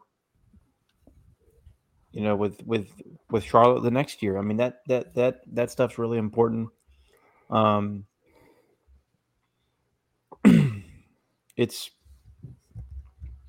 she would have a good shot at my top 4. I think, and I mean this in the most, this sounds like a diss, but I don't mean it to be that way. I think people forget how kind of stunning it was, just how great a big match wrestler she was. Yeah. Like, people liked Paige, and they liked AJ, and they like, we pop about Nikki Bella. But, like, let's be completely transparent about it. Like, in the national scene in America, Banks was the first woman that you could safely say, if you put her in a 20-minute match, she's going to have the best match on the show. Mm-hmm. And I know this may sound like I'm dunking on women's wrestling, but I'm not. Like, I mean that as a compliment to her. I think that is something special to her career. I really do. Like, I think there's a truth to the idea that many of the women that came before her just didn't get the opportunities. But we can only see what's in front of us, right? Mm-hmm. And she changed the game. Like, you can't. Like, you mentioned the Charlotte stuff. Look, people rolled their eyes at that feud at the time. I did too, because the way they did it was annoying, right? They switched the belt every other week. Those matches 100% influenced a lot of women's wrestlers that are going to be coming through tomorrow and years after that. Like, they were main eventing Raw and having like these incredible matches. She's very, very special. Absolutely, yeah. I think Chops has a good shout too. Becky, I mean, Sasha's more so with the in ring, which I think is critical. And part of me wants to say that that's more. It's not necessarily more important business wise, although I think she's proven she's good for business, at least in terms of the ratings and stuff like that. Anytime I say that now, I just think of the stupid authority angle, so I always laugh. But Becky, in terms of a character, she's the first female superstar that organically became the biggest star in the company. Yeah. Mm-hmm. Yeah. I think through no fault of her own, because her case is built on that, it also suffers on the follow-up. Mm-hmm. It doesn't feel like when people talk about Ronda Becky now, it already feels like such a less of deal than it was. Right. It just didn't sustain itself, and that's not a knock on her. It just is what it is. That's how that things worked out. Like, she's now, I don't want to say she's just another heel, but like,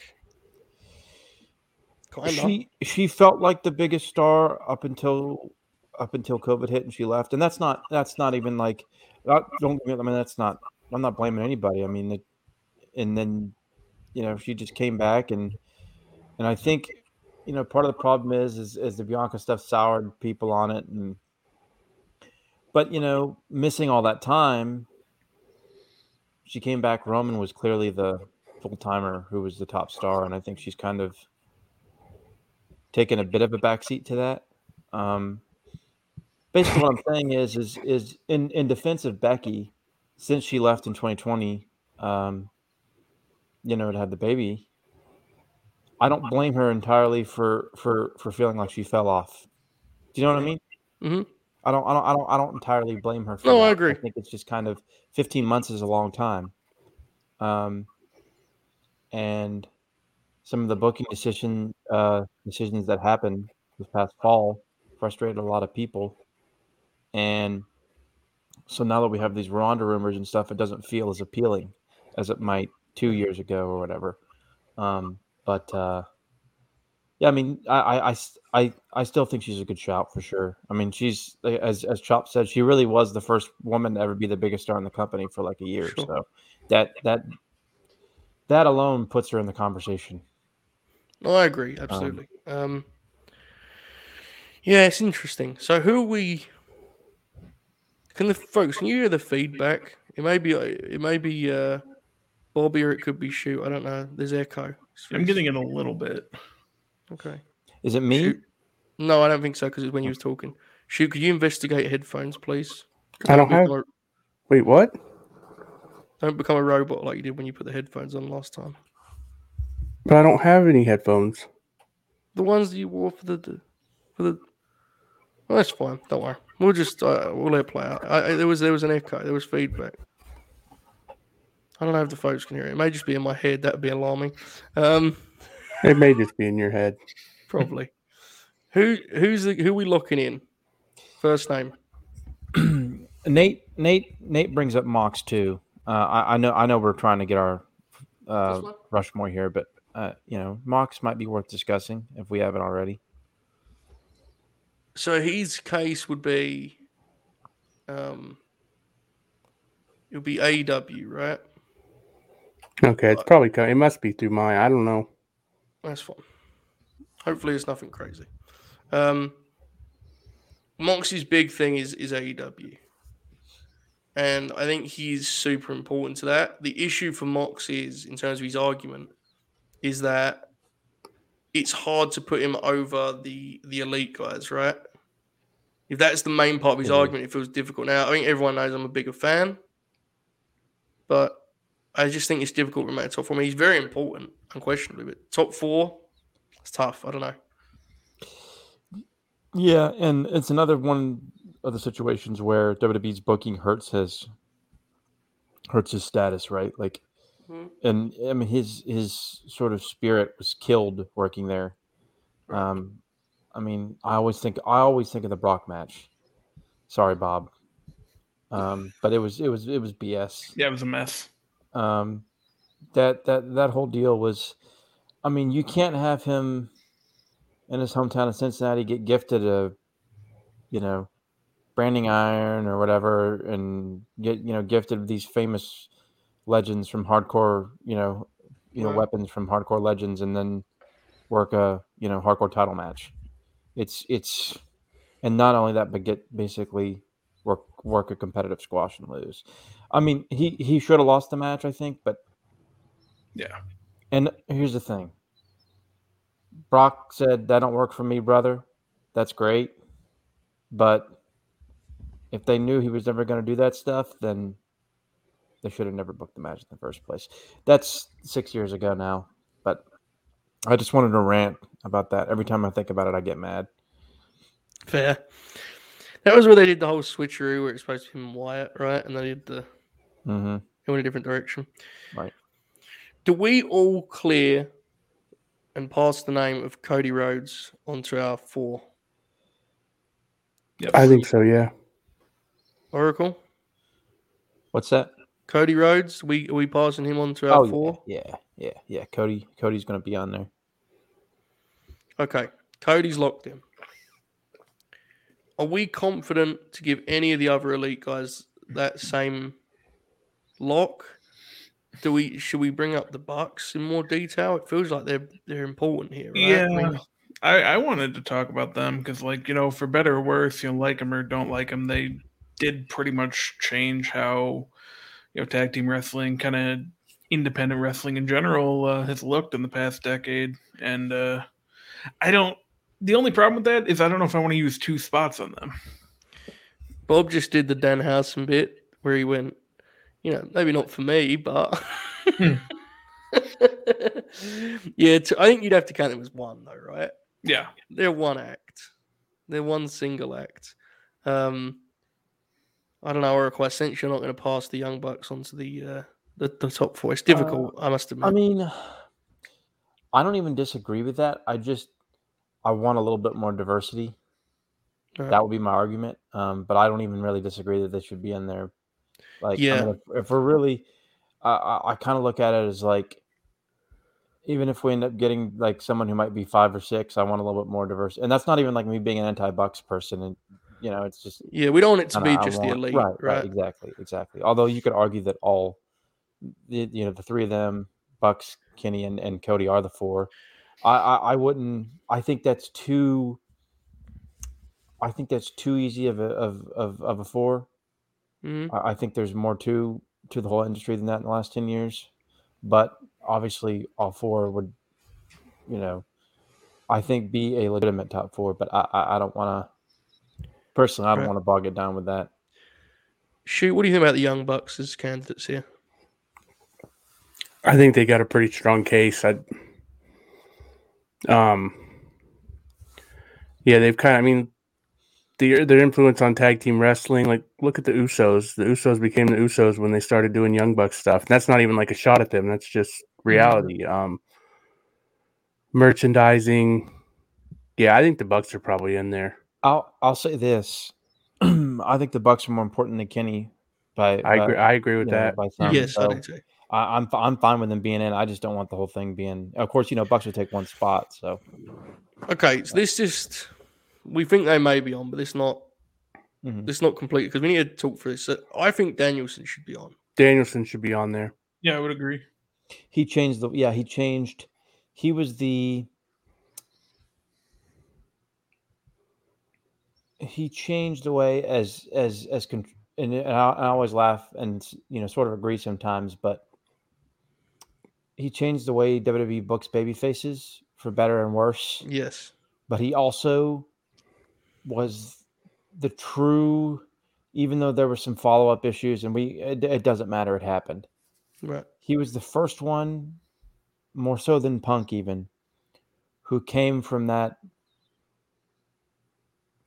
legacy of ECW, Ring of Honor, even though he didn't obviously ECW, but like that there's a legacy there.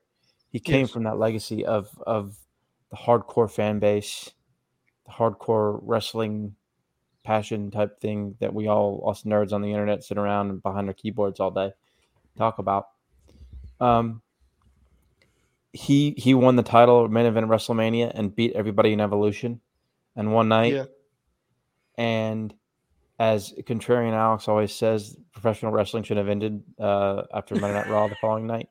And he may not be wrong, because I don't think it was, in some ways, wrestling's never been as blissful as that. It's special. But yeah, I think Danielson's a good pick. I'd be fine with Danielson and the Bucks, but the fourth one we're gonna have to have a fight in the mud a little bit, maybe. But okay, Bob, you good with Danielson? Mm-hmm. Okay, so this is lock in Codeman and Danielson. We've got the Bucks kind of. I think we should lock the Bucks in. Okay. I think the Bucks probably go above Cody. See, I want to say that, but Cody's brain was really important. I think the Young Bucks were trailblazers in terms of the way they branded themselves, marketed themselves, and the merchandise and all that stuff. But Codeman was the guy that I think saw a national promotion in ways that they didn't. Like, he saw. Let's be honest. He saw his roots do what his dad did, right? Like, dude was pivotal in kind of taking that energy and directing it towards where we're at now, I think. That's just me. So I think pretty fair the Bucks go on. But who's the last man? Okay, we'll start with you, Bobby. Who do you think it should be? I think just of the people mentioned already, it would probably be Sasha for me. Okay. Okay, that's interesting. Shea, what do you think? Yeah, that's tough. Said Punk originally, but the more I think about it, I don't think he belongs on here. And it's hard for me to really give any insight on like Tanahashi and Yeah. because that's just not stuff that I know enough about. I mean, I know surface level, but I can't give any real insight there. Demon Grin keeps bringing up New Day, and that's an interesting one, but at the same time, I'm not sure like what really changed because of them. They're incredible. A lot of this is circumstantial. It's not, like I think we all love New Day, but I don't know what I could point to for them. And see, Ben keeps bringing this up, and this is fair. But what makes it so hard is there's not a wrestler of comparable skill for Sasha, even though that is the criteria we went with to begin with. I think she's such a special case. Yeah. Especially like her wrestling mind is kind of nuts, right? Yeah. She can do amazing shit. I kind of like the Brock argument, not as a positive one. That's interesting. I'm not, and I know I'm sorry, Bob, but that genuinely that's an interesting one for me. Is Brock as a negative? Well, I like him most of the time. There's something to be said for him making their entire main event roster feel less important than they were before he was around. I don't know. I can't give you a choice. That's interesting. Oracle, you've been pretty consistent on the Brock thing. How do you feel about that? The idea that he should be on here as the fourth person, because his impact is he's kind of become the ultimate like status quo for that promotion, right? Like he's the corporate structure. They never escape him. Whatever happens, they'll go back to Brock. How do you feel about that as an option? Let me phrase it this way, Oracle. And if Brock didn't exist, if Brock never came back, do you think the last 10 years of the WWE would have been more interesting or less interesting? Overall. Obviously, you're losing some matches you loved, but overall, what do you think? I think it might have been, for the most part, more interesting. That's where I think they would have eventually fallen into what they're doing now, but I think that the trappings that Brock brings wouldn't have been there. Mind you, we're not ganging up on you, Bob. We always do, anyways, but this time we're actually not. It's okay. Bob will have a victory lap tomorrow night. And this is true. 100% this is true. That's kind of just the way it is, though, right? Yeah, that's just yeah. There's multiple people in the chat saying Brock killed the Fed. He didn't kill it for me, but it didn't help.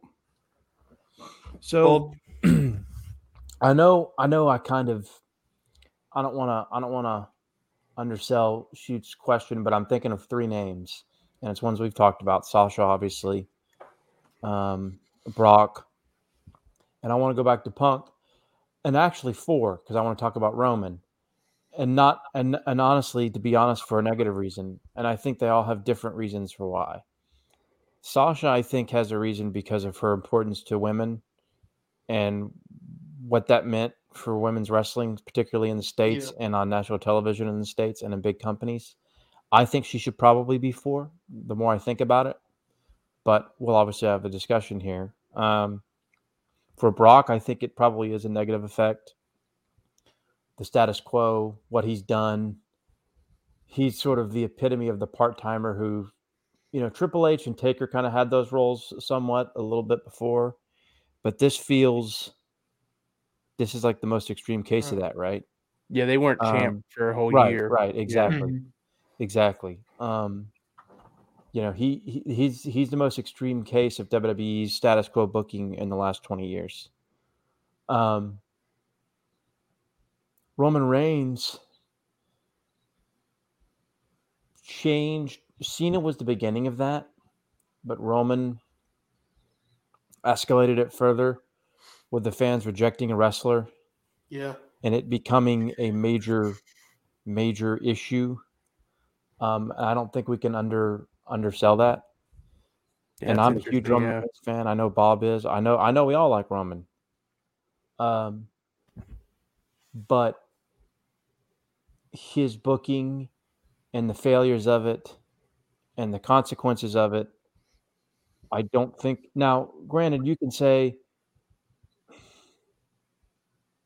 it's almost like with Roman and Brock, they're sort of being shadowed and almost puppets of the WWE booking and Vince. So it's, but they're still incredibly important and critical to the business and to how, to fans and how wrestling has evolved and changed in the last 10 years.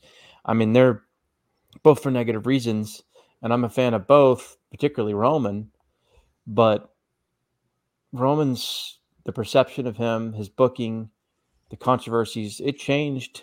Yeah. It changed, if Roman Reigns isn't booked the way that he is, if Roman Reigns beats Brock Lesnar at WrestleMania 31, I'm not so sure AEW even exists. That's a 6 degrees of separation or whatever. Kevin, Right. Kevin Bacon, whatever that is. But basically all this stuff is right. But that's an important thing. And of course, the last name is Punk, and Punk is important because he's the first walkout that felt like holy crap since Austin. Yeah. And in some ways it was even bigger, but his walkout also sort of, I think I think maybe it's a mistake to do it, but I don't think it is at the same time. It's a hindsight thing, but Punk's walkout, I think was an early beginning to where we are now. Where people were in the company or in WWE are rejecting, rightfully so, the way that they're booked, the way that their lives are treated under WWE's thumb. Not to mention his past as a hardcore, basically a, sort of a member of the hardcore fan community, and that wrestler, he was the hardcore wrestler. He's really important. He's really, really, really important. Absolutely. His importance the previous 10 years is also critical, but these past 10, since the beginning of 2012, his walkout, the reasons for that, coming on a podcast and publicly sharing his story and whatnot. And so, like that, these are the top 4 candidates, in my opinion. I think Kenny as well at 5. But they're all. I would put Sasha because I don't think without her, I think the growth of women's wrestling is so critical and almost shocking still. Like legitimately shocking to me because and I don't know, Matt, I know is watching, a lot of this stuff, but I mean, I never in a million years would I thought that they would take women seriously in wrestling like they are now, and they've still got a ways to go. Yeah, WWE's actually regressing in that regard, and that's not my take because I don't watch it. That's a common take I see. Yeah, and AEW obviously still has work to do. Shoot. I'm apologize in advance. I think you should try without the headphones again. He's doing the robot thing. I'm sorry, brother. I may just leave. I have to work in the. Okay, well, what do you want to do, pal? The headphones are very problematic. Okay, I don't know if she can hear us now. Joe's turning into Bix. I think here's the problem with Roman. Roman's case is not as individual to him. It's more a case of their booking being terrible. If you're going to do a negative WWE one, I think it's Brock, because Brock is, it isn't a matter of skill. He is such a unique case of factors, right? A box office attraction that went away, remained that way in the UFC. He has that schedule that is a complete Brock thing. Like, he's not a guy that's 50, you know? Like, he's done that for the last decade. He's worked that schedule. I think if you're going to do a negative WWE on this Brock, I want to bring Finn back into this, Fergal. I think he's the root of this thing, man. You know? Without him, there is no cool Gaijin faction that will then spark the elite. And then, you know, like, I think he's huge in that regard. And I just think he belongs here. But it seems like I'm on my own on this one. Clearly. No, I just think it's outside of my knowledge base. Yeah, exactly. That's the thing for me. Like, I'm just not familiar with any of that. Right. That's fair. I don't know. I just, as the original guy, it feels like he's a huge part of the elite's kind of story. Well, who's this? Finn.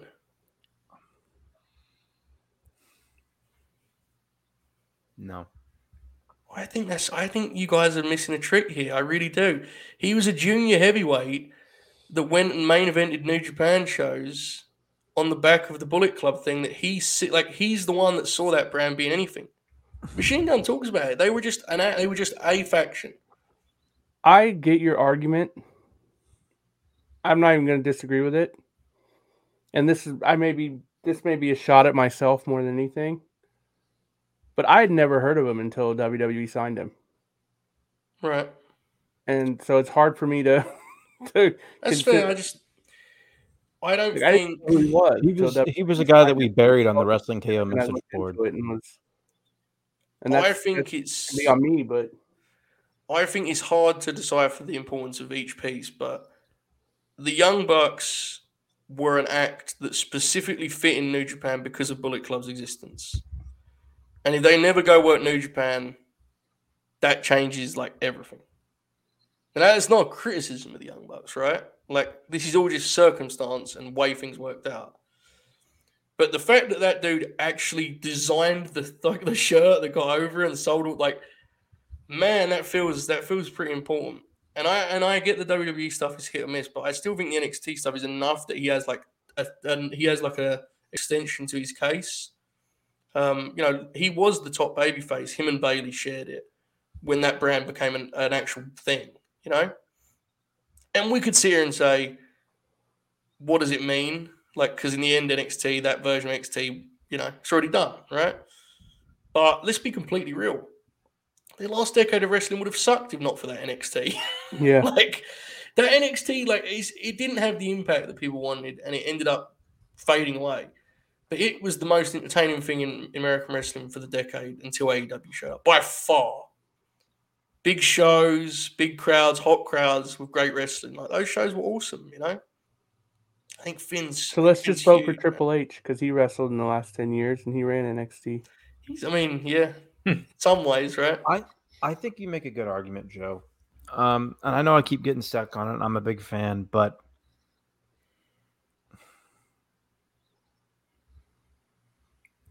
I don't think we can.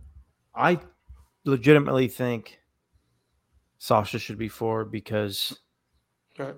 I think I'm trying to make it clear that was so big for me. This is a personal thing, but like I was like, I did not think that like in 2014 when she like the first I remember it was the show Owens debuted at. I had the first big Charlotte Sasha match. I was like, this is really good.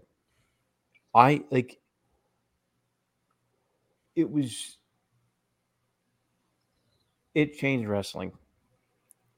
Did she have the X factors? Now, I think we actually were on the same page with her as a candidate.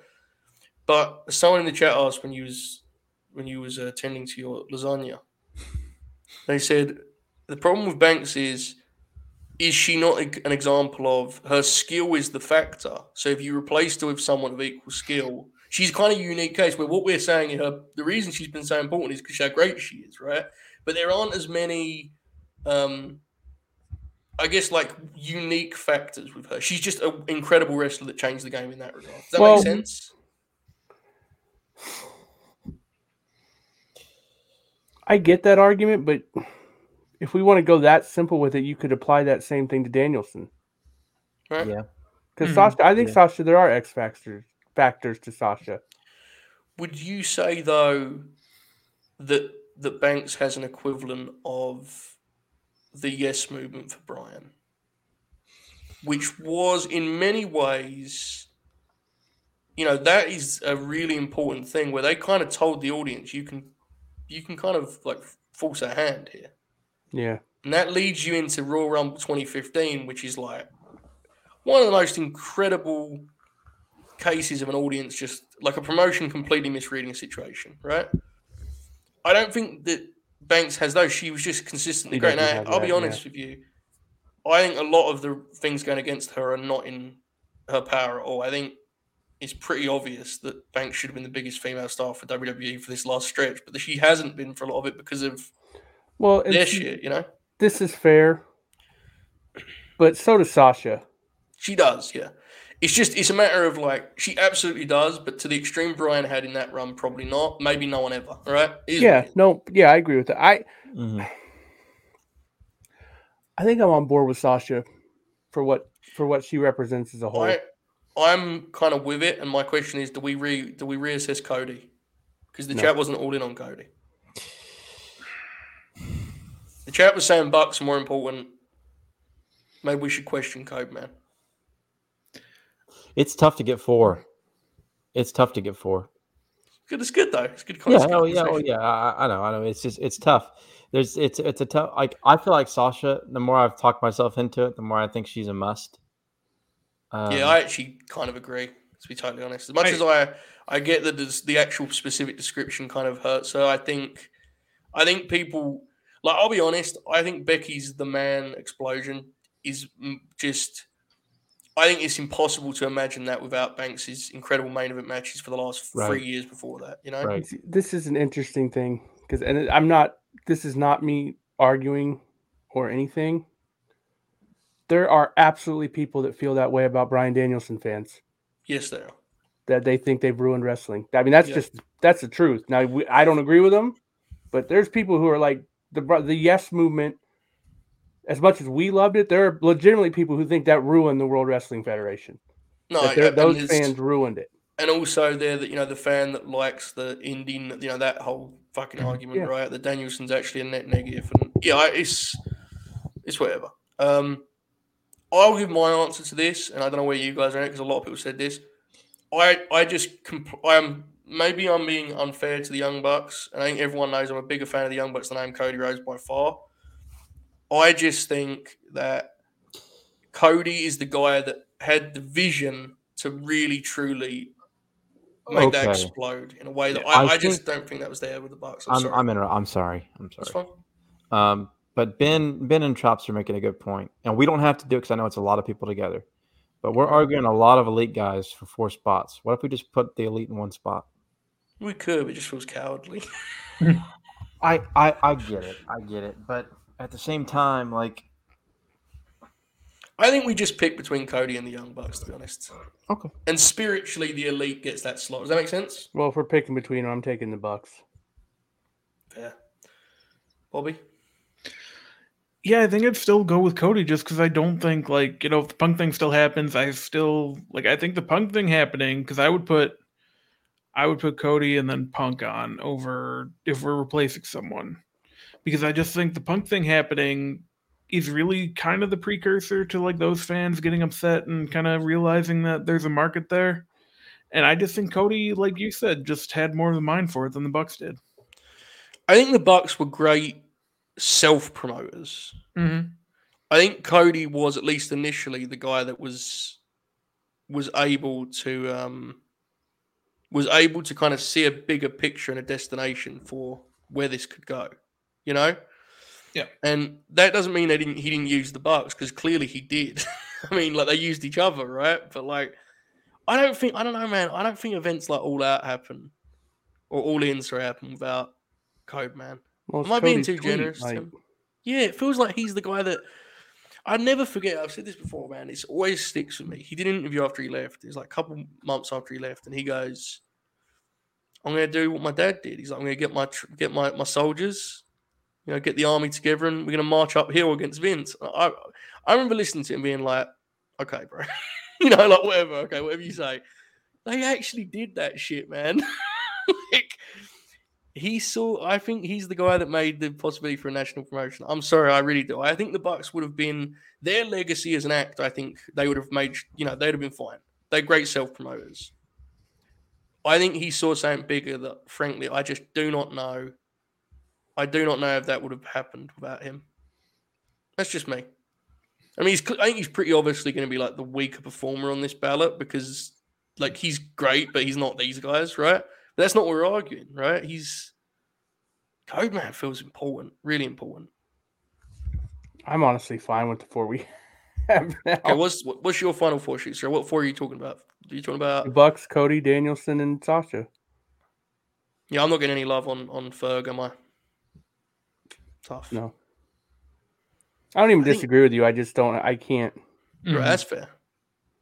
That's fair, and that maybe argues against him in itself that it wasn't a big enough deal that it reached you, right? I don't know. It's interesting that we're so the Bullet Club Elite stuff is so like it's impossible to look past those guys, right? Yeah. Okay, I mean, we have the AEW is the biggest thing that happened in the last 10 years. That's not arguable in any way, shape, or form. And you have to look at the people most influential with that, which we probably should mention Jericho there. But I still don't. There was a synergy to that. Right. Cody and the Bucks. Like Tony was thinking about that anyway, and yes, the Omega and Jericho match played a big role in that, but Cody and the Bucks were still a big part of. It's not a coincidence that they're the ones who announced the promotion. Mm-hmm. Like Jericho and Kenny's what put the idea in his head. So I think unofficially, Joe, we kind of went this way because, I think that's just where the knowledge generally is. Like, right, I brought up Tanahashi, and I think Tanahashi should actually be on it. But I get it. Like, not everyone saw that stuff, and it's difficult, right? But, yeah, Jericho versus Kenny. Maybe that is more important than Cody. I don't know. It's hard to say, right? I don't know. Okay. We settled on that 4. What was it? It was Codeman, Bucks, Bryan, and Banks. Was that it? Yeah. Nope. Okay. Well, there you go, folks. Thanks for joining us on the. I don't know. Do we have any? Meech agrees with me on Finn. Should we have the same conversation again about Finn, Bob? Dude, your thoughts? Yeah, just haven't seen enough of him. I'm messing. Okay, well, that was fun. Yeah. Bob, what's your big topic for the night? Damn. Yeah, I don't have one. Fair. Oracle? Royal Rumble memories. Oh, good. This is great stuff. Okay. Okay. I was going to tweet a thread today about my memory of every Royal Rumble I've ever seen. My memories surrounding those weekends. I thought it would be funnier to say so on the Grin. Now, if I do this, it would be funny, but it would also be grueling if I just listed all 20 plus years of me and my but let's have some banter back and forth here. Let's not have me run off into the I have an excellent memory. No kidding. And for the early years, we'll let Shoot jump in and see if he remembers where he was during these wonderful times. I think he just called you an old Shoot. Yeah, that's fair. I am old. I turned 41 in like 2 months, man. Like, what am I supposed to do? Pretend I'm not old? Do you know you're outside our key demographic? Yeah. Have you seen our demographic numbers, Shoot? No. Besides, we know that's not accurate, but YouTube says we're 100% male viewership. It has shifted. Oh, has it? We are now at 99.5. Oh, hell yeah. Yes, indeed. Most of our audience is in between like 20, I want to say 24 and 35, I think was the range that they had. Which, Mm. you know, obviously qualifies for the key demo, so I emailed Dave immediately. Meech is like 50, so... Yeah. Yeah, I mean, it's all completely nonsensical because most people don't actually list any of their details, therefore rendering the whole thing pointless. Right. But, you know, you get what you get, I suppose. Okay. So we're going to go, how do you want to do this, Rob? Should we go around the horn with Rumble memories and then we'll slowly piece it together? Or would you... Yeah. Let's do it. So, shoot. What's the first Rumble you remember seeing? And I'm not going to ask you to go through every year, but I just want to know what the first one. I've seen them all. The first one I vividly remember is 92 when Flair won. Flair won. Did you watch on a black box scramble? This is one of the this is the hard thing for me, and I run into this a lot with the early 90s. Is I honestly don't know if I watched it live or not. You know, I've seen it so many times now that I can't. Yeah. You know what I mean. It's tough to recall sometimes. Yeah, you kind of get some false memories every now and then. Exactly. The one thing I will say, and I'm not going to harp on this, but it's just the truth. This actually bums me out a little bit because the Rumble is like my favorite match of all time. Fuck, I love the Royal Rumble, and I don't care about the show tomorrow at all. Yeah, and that really bums me out. But that doesn't mean I can't look back fondly on stuff.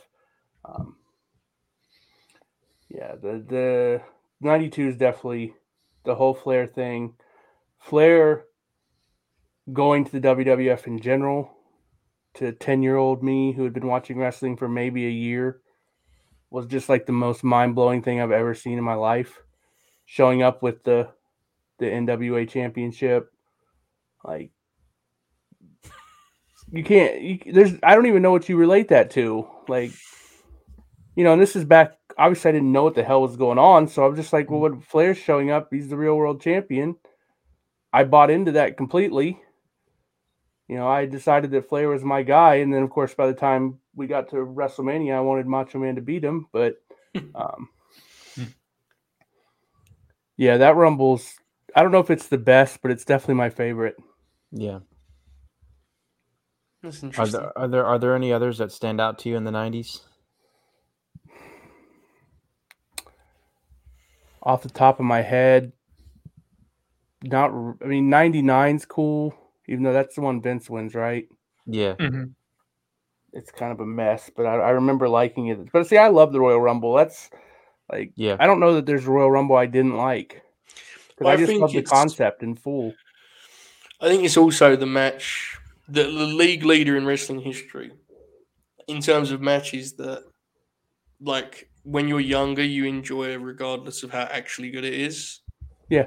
Like, you know, when we watch a Rumble now, because we have all of these kind of like, we know the tropes of the Rumble. So, like, after a Rumble, you can pretty safely say as a big old nerd, like, that was a good or bad Rumble. That 100% is, like, not a thing. Like, all Rumbles are all right. That's the point. As you said, the concept is the draw. Yeah, I'd imagine, you know, some of the ones in recent years were part of the appeal, not a small part either, of wrestling for me is the spectacle and the music and the entrance, and you got a whole match that's built around entrances, and you get to see everybody's entrance, and you get to see weird people interact that don't normally interact. Now that's less of a thing now than it used to be. That used to be a big appeal of the Rumble. In the early 90s, you would see dudes who never interacted with each other who suddenly were fighting in the ring, and it was weird. Now everybody wrestles everyone at some point, so it's not quite the same. And then there's always the surprises, which it sucks that those just kind of get spoiled these days. It's kind of the nature of it. But yeah, the Rumble's a rough one. It honestly, I'm legitimately kind of sad that I don't care about this show tomorrow at all. Jack Crosby actually asked me earlier if I was going to watch it, and I'm just like, I think it's going to be fun. First Rumble I've missed in at least 20 years, 23, 24 years. God. So the first Rumble I saw, sorry, Joe. No, you're fine. Go ahead. Was so my brother Dylan and one of his childhood friends would tape the pay-per-views, and his friend had a black box. A lot of people did in the 90s. Couldn't afford a pay-per-view. They would tape the pay-per-views on VHS, and a lot of times Dylan would give my dad VHS, and Dad would watch the shows if Dad wasn't able to come over to Dylan's friend's house and watch with him. And my dad had put the Rumble in. Remember, this is 2000 Rumble, so Attitude Era, height of popularity. And I'm going in there, and I think I may have caught the tail end of Triple H Cactus, but I specifically remember getting the Best of 2000 VHS about 9 to 12 months later, and watching the hell out of Cactus and Triple H and Jericho, and a bunch of these matches that were on that VHS. So we're watching the Rumble match, and Rikishi comes in, and I'm in my parents' room. Oh, I just forgot a big thing. So before that, you got to remember I'm 7 years old, so sometimes things jump around a little bit. But first time I go in there, the Miss Royal Rumble contest is going on, and I'm 7 years old.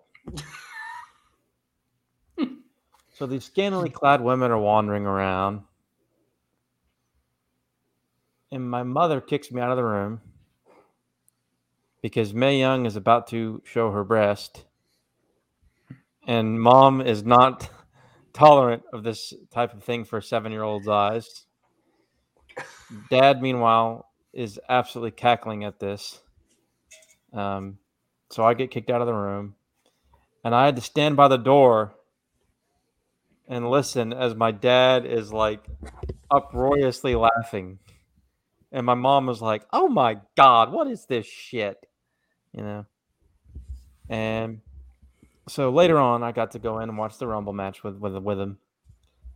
And Rikishi comes out, and my mom's like all about Rikishi. She's all excited, you know, come big dude kicking ass, you know, giving people stink faces. She thinks it's the funniest thing. It's super funny because she buried Mae Young, but she you know, she was digging Rikishi. And I'll never forget when it was Rikishi and Too Cool were all in the ring together, and they did the dance right there. And honestly, that moment might have been the moment that actually made me like want to watch every week, because I had watched some stuff before. I'd been watching some already, as far like a month or two earlier. So I remember the Raw the week after Foley lost the pink slip match, where The Rock came out and was like, "We need to," and Rock had the whole roster come out, and he said Triple H needs to rehire Mick Foley. I remember watching that live. That was the first Raw of 2000, I think. But this was like that moment when Rikishi and Too Cool were dancing was like, okay, like, you know, as a 7-year-old, this was like funny and awesome, and the crowd was all clapping their hands, doing their Grandmaster clap, and like, it was just, I was like, man, this rules. And I remember watching the rest of the match, and of course the famous Rock Big Show finish. And I watched that VHS over and over and over again, as well as the No Way Out 2000 one. But that's Rumble 2000. Shoot, do you have any memories of that? Triple H and Cactus is one of my favorite matches ever. It's one of the rare matches that also passed the test of showing it to my dad, especially back then. The older he got, the more lenient he got with it. But 2000, which, Jesus, he was the same age I am now. I showed him that match and he lost his mind. He thought it was fucking incredible. Anytime pro wrestling would pop my dad, I considered it a huge win. Yeah, that's one of my favorite matches ever.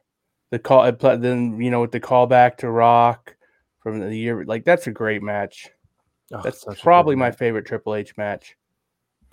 I have a Joe? huge overlap here with you guys because, especially the way you described it, Oracle, the VHS tapes of Rumble 2000 and No Way Out 2000 are very early wrestling memories. Those two, as well as No, 'cause remember I- these are tape VHS, like the actual pay-per-views were taped that I watched from, but you probably were. but I'm talking about Like, like just yeah. the actual So Just I had the show on just in DVD that I bought myself So- because I was 20. I'm in a weird spot with this where I don't remember the first one that I watched in like real time. Live is a complete mystery to me. But I remember 2000 and I also remember 98. And the only things I remember from either as watching as a kid was the finish with Show and Rock, which obviously in hindsight is hilarious that it popped me as much as it did, but like there was such a hook to that, right? And obviously nowhere as the follow-up. But 98, I rewatched that match recently. My brother and I was watching some Rumbles and like legitimately hardly any of that match stuck with me. All I remembered was Tyson in the skybox, right? And the thing on that show that stands out most was the casket match, which like is fine, but that's the kind of stipulation that pops you when you're a kid, right? Yeah. Like this is what we talk like that stuff. That was a huge attraction. So I remember those two more than I remember the Rumble matches on those shows. I've told my casket story on here before, right? No, With I don't Undertaker think so. and Ultimate Warrior. I don't think so. Bob's laughing, so maybe you did. Well, before I get into that, let me answer this question. 100% did not show that to my dad. Yeah, that I would have been way too embarrassed. I knew better than to have my dad watch wrestling live with me. Yeah. So I would only show him stuff that I thought he might like. Yeah. He cried when Bryan Danielson won the WWE title. That rules. And just from the video packages, that's all he needed. Anyway, That's incredible. so the big angle with Undertaker and Ultimate Warrior where Undertaker locks Warrior in the casket. Was this 91, Oracle? I know you'll know. Is it 90? 91. Yeah, 91. Yeah, Taker shows up in November of 90. Yeah. 90. Okay, so yeah, 91. Okay, so I was 10, and I was convinced that I'd just seen the Ultimate Warrior die on television. And like I wasn't crying, but I was in like hysterics, like the freaking out, and like my mom had to sit me down and explain to me that like professional wrestling isn't real, and explain to me how they did the Ultimate Warrior, like, you know, how he dropped out at the bottom of the casket. And so, yeah, I wasn't allowed to watch wrestling anymore unless I would say that wrestling wasn't real. Like that, literally, she's like, you're not allowed to watch it anymore until you tell me that you understand that this is not real. And of course, I refused at first. And then I went into the thing that was very popular at my school, which was that WCW was real, WWF was not. Yeah, I remember you saying this actually. That was a big thing in my childhood. In the early 90s. By 96, I'm sure that was long gone. But yeah, and my best friend, his was all of it's fake except for Macho Man Randy Savage's matches, which is even funnier in retrospect now that we, That's amazing. I'm kind of fascinated by like what you just said about Taker's a really interesting one for this stuff because like when you actually go back and look, that stuff was always dunked on by like the critics, like basically the role that I now play, and all of it got over huge with every kid that watched it. And like it fascinates me that in 20 years there'll be a podcast like, man, when I saw Bray get that hammer out and hit Seth Rollins, and it's like I don't know. It's impossible to fathom for me, but you're right. Like it's 100% going to happen, right? There has to be. There has to have been. Then obviously, I'm not saying the Fiend didn't have the impact of the Undertaker. What I'm getting at is like some of that Undertaker stuff is full on like wrestle crap. Like it's terrible stuff. The kids that watched it, there's people in the. Yeah, that's tremendous. But seriously though, like when you really think about that, with what what we know, what we see now, and seeing it through more mature eyes, that even kids could see the difference between 91, 92 WCW and Yeah, WWF. It did feel more real. right. Absolutely. The other thing I wanted to quickly stop on. We understand the late 90s boom and the content that came with it, right? And the kind of the word they always use in every documentary they ever made is edgy, right? The self-congratulatory, we showed boobs. Do you guys think, and we'll get back to the Rumble thing after this, but do you guys think that like some of those decisions from a content perspective were a great short-term thing that long-term maybe took something that people look down upon anyway and only worsened that element of wrestling? Because Yes, fair. Yeah. well, the reason I say that is you guys know my story with wrestling fandom. Like I'm not someone that was like my older brothers were big fans, and like I know the amount of retraining I had to do with my dad because he just saw when my older brothers were kids, like the shit they would be watching, right? And like, look, we get a deal, but let's be real. Late 90s, early 2000s WWE is like, unless you get it and understand it, it is like the trashiest of trash TV. And wrestling's never going to be high art, but holy shit, that stuff was like, it was out there, right? Do you think there's a truth to that? Like, in some ways, they maximized that boom, but created a perception that wrestling struggles with since. I don't know. Do you think I'm overthinking this? No, I think that's accurate, to be honest with you. Like, I think it's kind of starting to come back around, maybe, but it's only been the past few years. Did you guys see Brandon Thurston tweeting about how this fascinates me because I agree with it? Someone said there was a window in the last 5 years where WWE could have exploded again. And he said there's a lot of evidence that suggests that's true. Yeah, that seems right. Yeah, the stink of yesteryear wore off, the network had become a thing. Yeah. Culture had changed. And he said like they kind of missed the window. He said, I think the years he said was 2016 and 2017. That little, and I can tell you from my fan, I think that's true. How do you feel sure about that? What I said about the kind of, I don't want to say edgy because like edgy is such a vague term. Like Pillman with the gun is like a great segment that's edgy. That's different. Just like lowest hanging fruit shit, It's kind of hard because wrestling was always looked down upon. Exactly, and that's why it's difficult. Yeah. There was this like when Hogan got on Sports Illustrated. Right. I would actually argue. I don't even know if this is an argument.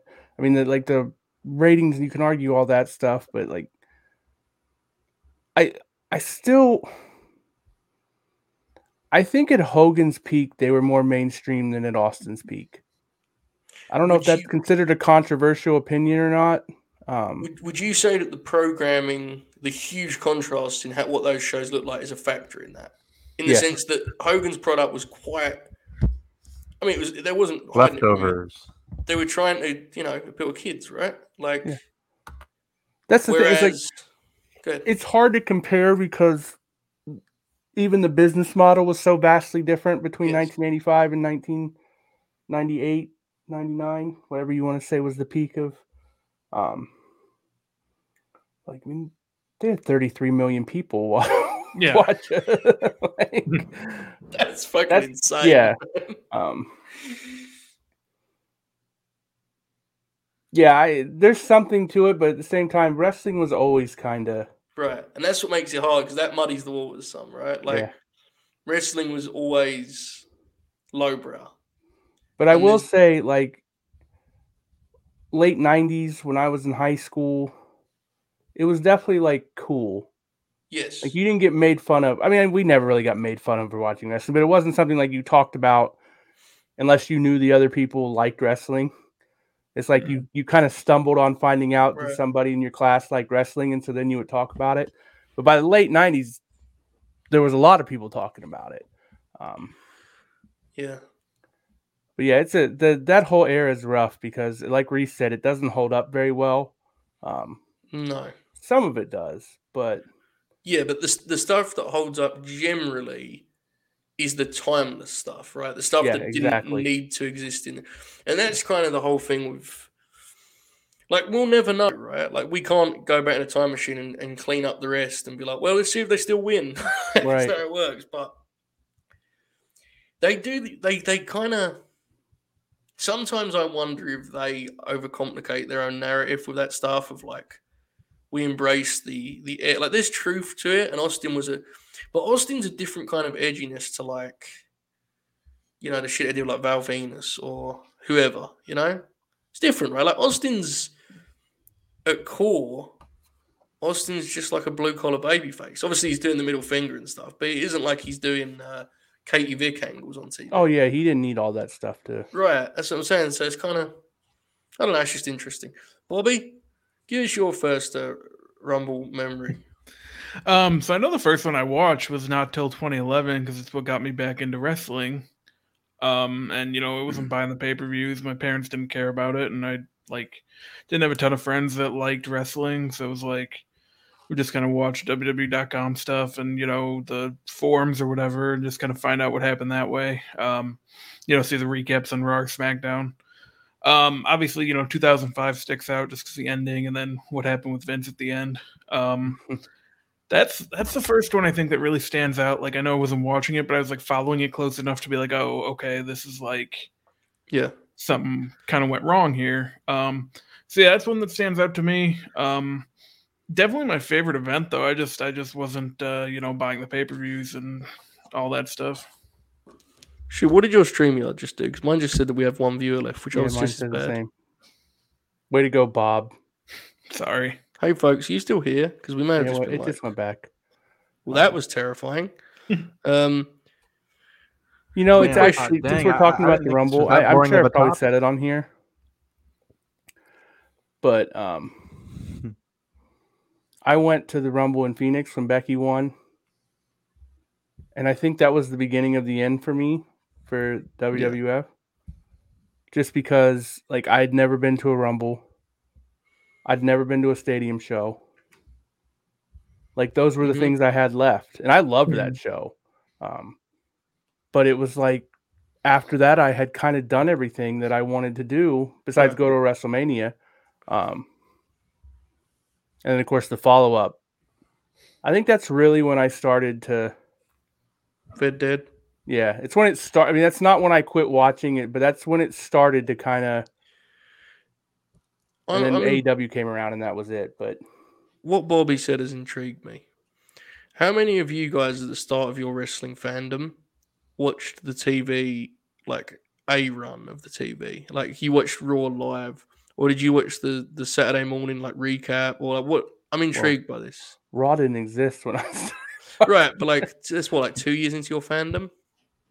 Would you be watching Raw I did not live? watch Raw all the time. I didn't start watching Raw regularly until I took my break. I quit watching for a while after Michaels won, which again I've talked about. That was like series finale type deal for me. I was very happy.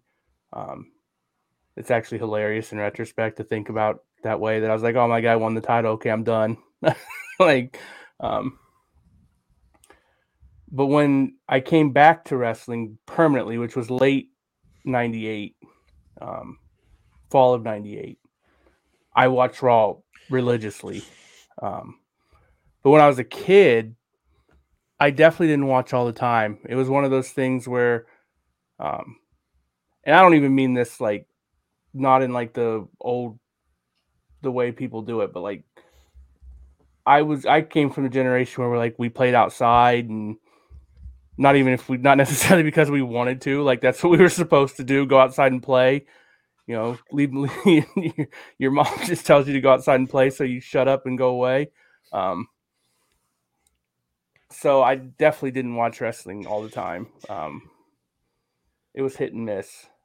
And then also we had wrestling on ESPN when we got home from school, which was just incredible every day. That TV deal. If you read about that deal, that's outrageous. The idea of that now is unfathomable. There's multiple global, USWA. I asked that question because I think people really struggle to grasp that, like, the audience for Dynamite, Raw, SmackDown, NXT, whatever, is not necessarily the amount of eyeballs the promotion actually has. You know, Oh like, yeah, it's considerably more than that.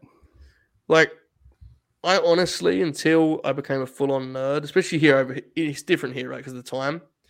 But like, there's 101 ways even back then to follow a Raw or a SmackDown by actually watching the show front to back, or even in any point in real, like, and that's, think about it now, right? Like, I know this is a bit, and like, I get it's a joke, the linear eyeballs, but like, I do 100% think people overstate that stuff. Like, honestly, if you look at your own fandom, when you know, it's different when you get to a certain point and you're like a hardcore, whatever it means, you like watch the show every week. It's like, that's not really the norm, right?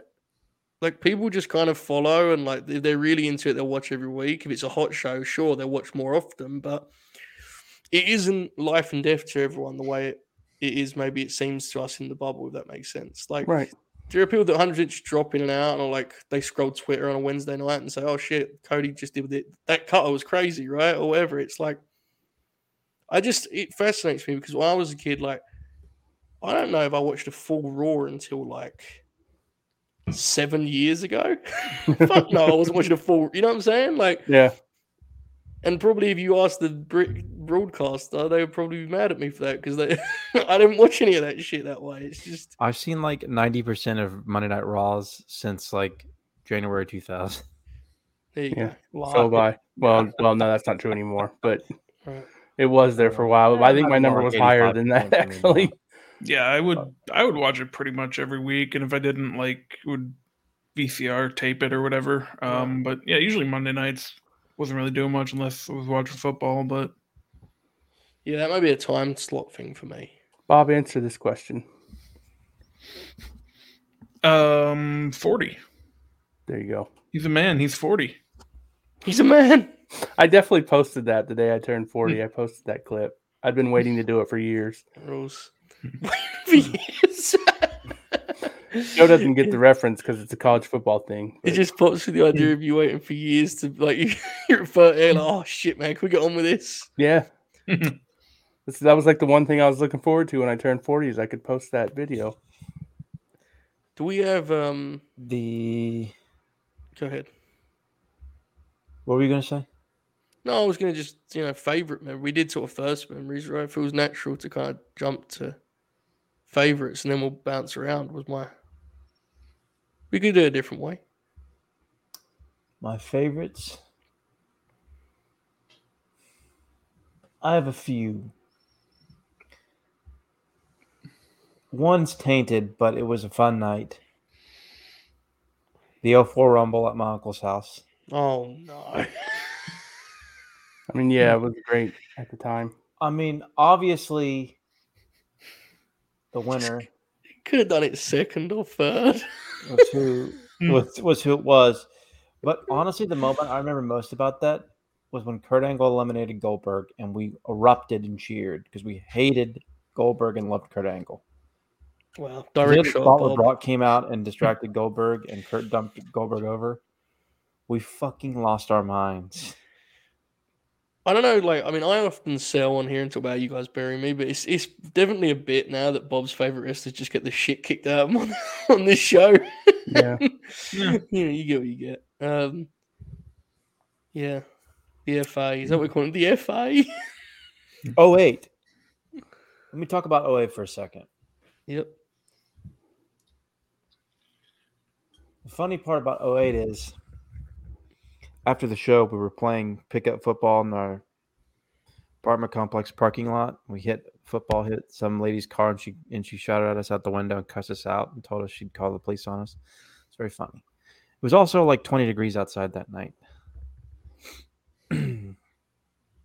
I was 15 and freshman in high school, and I could also tell you a very funny story about the week before my brother's Dustin's 18th birthday. I remember the day very vividly from like beginning to end.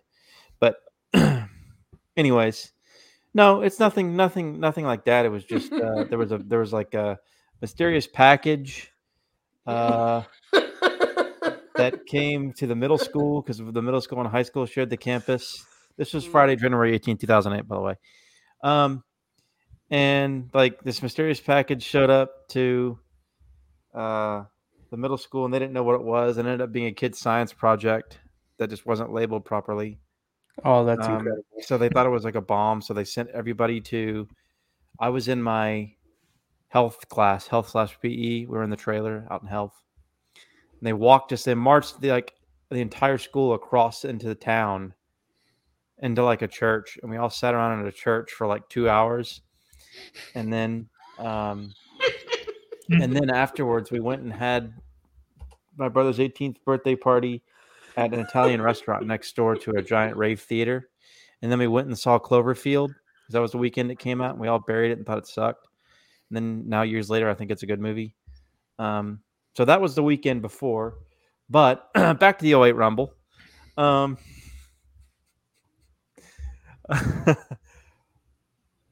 So Cena coming out at 30 was the last legitimate surprise, even more so than Edge, because Edge did his damnedest to. I just saw JJ's comment. Edge did his damnedest to deny it, but he denied it so much that it was obvious, I think, in a way. Cena's return in 08 was the most shocking Rumble surprise I ever saw. Granted, I was not a Cena fan at the time, so we all groaned. But yeah, see, I was in the same boat that I wasn't a Cena fan, and I lost my shit. Yeah, it was crazy. We were like, "What?" My favorite part is everybody in the Garden. Because that was back when the Garden still had its awesome old setup. Yep, this is 100% true. By everybody the way, lost their shit, and they realized they weren't supposed to cheer him. Yep. Yeah, JJ's telling the truth. By the way, I want to give Oracle a chance to clear his name. Oracle, please make it clear that you have also been critical of Kurt Angle's no-selling and excessive professional wrestling matches. I want to clear your name. Very, very much so. Yeah. You got to remember, I was like 11 years old here. Yeah, I know that. I just wanted to. Yeah. Do you remember one of the first shows Oracle did with us? We made Bob list his Ruthless Aggression Mount Rushmore, and Oracle shot down like 3 of the names. Yeah, that was awesome. Yeah, Christian was a pretty big surprise. That one wasn't rumored ahead of time, right? One problem that goes against that. It was a surprise. It wasn't rumored, but Jack Crosby predicted it. Oh, well. I mean, he don't get anything right. So I did pop for Christian last year. Yeah. Yeah. Okay, I have to bring this up because I'm not doing a bit. This match is an all-timer in my just personal wrestling grins. This was one of the few wrestling shows that was on at a good time for me here. It was like because it's on like the afternoon for you guys, right? Mm-hmm. Yeah, I took a half day at work to watch that. So we, for some reason, agreed that we were going to watch it together the next day. And so I had to avoid the spoilers for this show, right?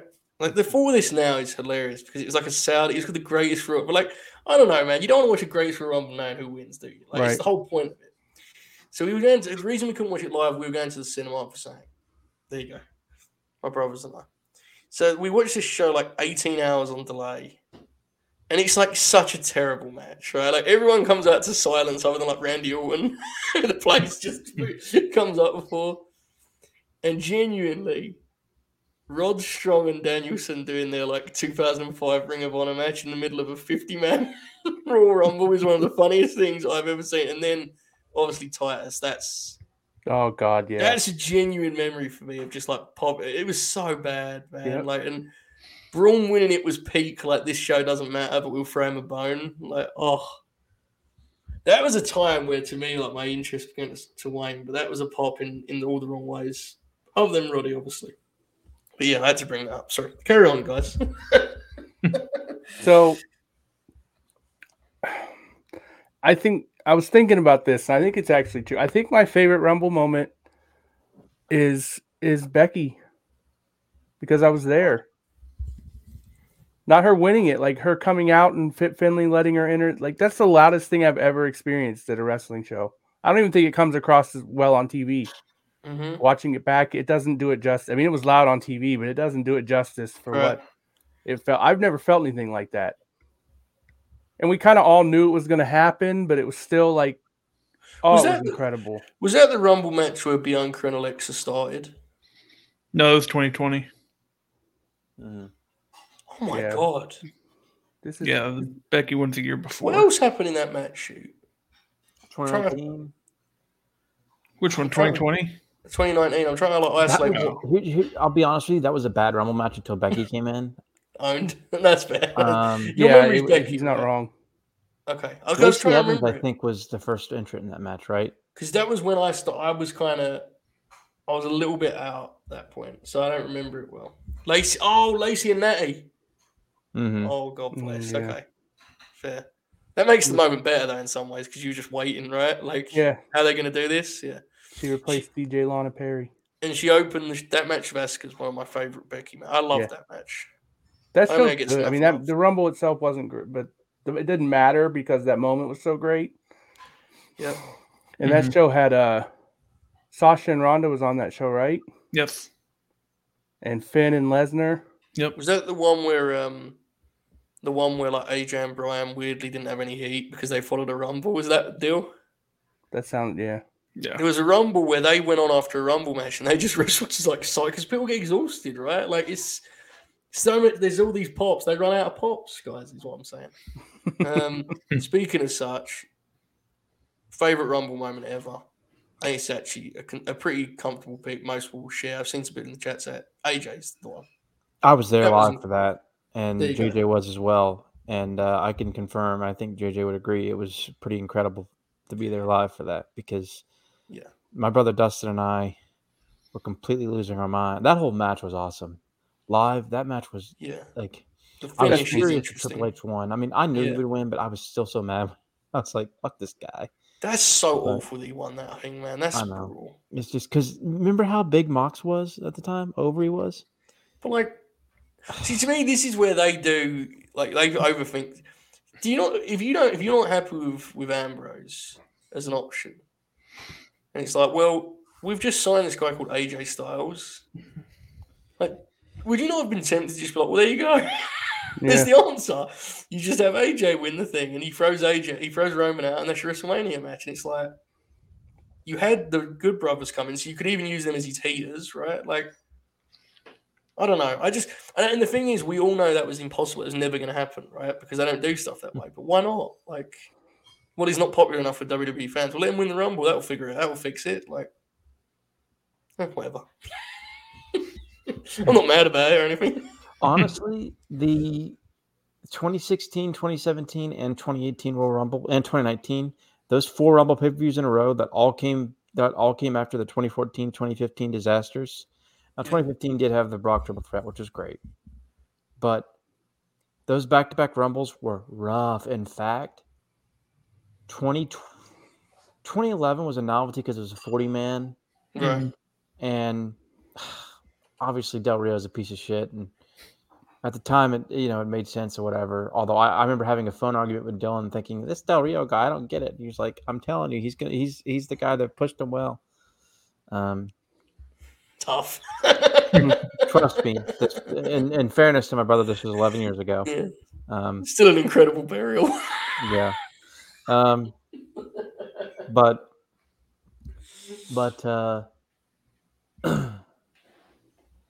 the Rumbles from 2012 to 2015, 2012 had it was basically like the equivalent of the 95 Rumble, no star power at all.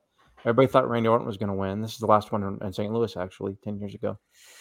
And Sheamus won. And our friend Mike always has the story of sitting there sad and distraught after Sheamus won, silent in the St. Louis arena. I'm a big Sheamus fan, so I popped for that. But I remember he and Jericho had a really good final 5-minute stretch. Yeah, excellent, because everyone knew Jericho was working Punk, right? Mm-hmm. So it was a case where they did the thing, and they've done this a lot with the 2 titles, where they go, we can get to this match another way. Let's just do something different. So I remember that being a thing. The one that Shin won was great. Oh, yeah. Mm-hmm. 20. That's what I'm saying. Because the 2012 to 2015 stretch was terrible. Because 2013 everybody knew Cena was going to win because they were going to do Cena Rock 2. Everybody's waiting for Rock to beat Punk, and the way they did it was so terrible. And 2014, of course, was the first Epic Rumble disaster. Mm-hmm. And then 2015 was an even more Epic Rumble disaster, the worst booked match in the history of the company. So when they had 16 and AJ debuted and they had a really good undercard, I think it was Owens and Ambrose in a last man standing match for the IC belt. There was a pretty good Usos and New Day tag. There was a decent Charlotte Becky match on there. Of course, the Rumble was a great match. 2017 Rumble, great show.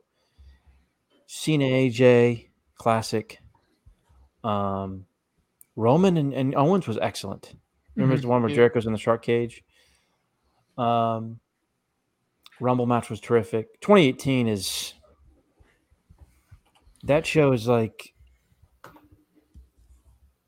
that show is legitimately one of the best shows WWE's ever done. It's the last classic WWE pay-per-view in my opinion. Okay, run me down the rest of that show because I forget. Rumble 2018 had the first Women's Rumble, Men's Rumble. I think those alone make it a classic show. Yep. It had Brock, Kane, and Braun on a triple threat, which was not, and it had AJ versus Owens and Zayn in a handicap match, which was also, but the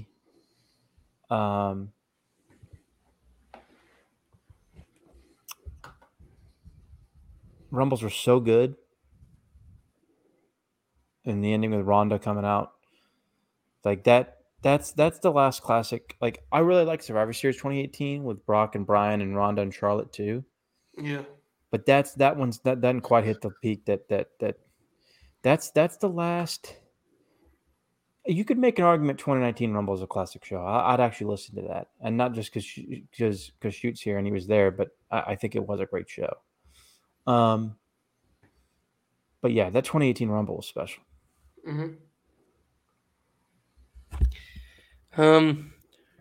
Which was the Rumble match where was it 2018 where Ray Jr. came back and they did that thing where they did like the face off where it was like the 2000s guys like they all lined. 2018. Yeah, that was a tremendous visual, right?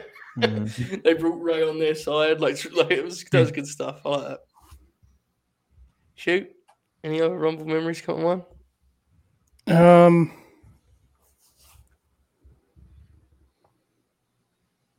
No, which is terrible. I know I'm forgetting stuff that I'm trying to. JJ brought up the year where Punk was in the Straight Edge Society and was cutting promos for like the first. 2010. Yeah, that was awesome. Yeah, it was. I really liked the where Brock was just tossing everyone and then Drew. And I don't even like Drew, favorites. but that was a great one of my moment. favorites, yeah. Yeah, I actually think that's one of the best Rumble matches ever. That's kind of genius to me, that match. Like the way that they manipulate the crowd and their worst fears about Brock, and they like weaponize it, and they actually convince the crowd, oh my god, Brock may just do this forever. Yeah. And then obviously, valiant babyface Ricochet hits him in the dick, and they allows Drew to knock him out. And that set up obviously their match at Crown Jewel where Brock beat him in 90 seconds. But it was okay because he put over Drew. And I do understand you had to make Brock look strong, obviously, because Brock's a guy that's just, he hasn't got enough big wins. The Keith Lee thing was chat's bringing up. Oh, that ruled, yeah. Yeah. So you said 2020 was the one, the woman's one with Bianca and Alexa. Is that what we're saying? Yes. Good God, man. Their years really blend for me. That feels like too soon. I thought the last three women's rumbles were not very good. Okay, now I like the final 10 minutes of last year's a lot. No crowd heard it, but with Rhea and Bianca. Mm-hmm. Okay, now help. So So that's 2020, the one I just said. Is that the one where at the midway point Charlotte comes out and ruins the match? Yes. Mm-hmm. Okay. And she says that doesn't work for me, sister, and goes over? Mm-hmm. Mm-hmm. Okay, now I understand why you don't like that one. Fair.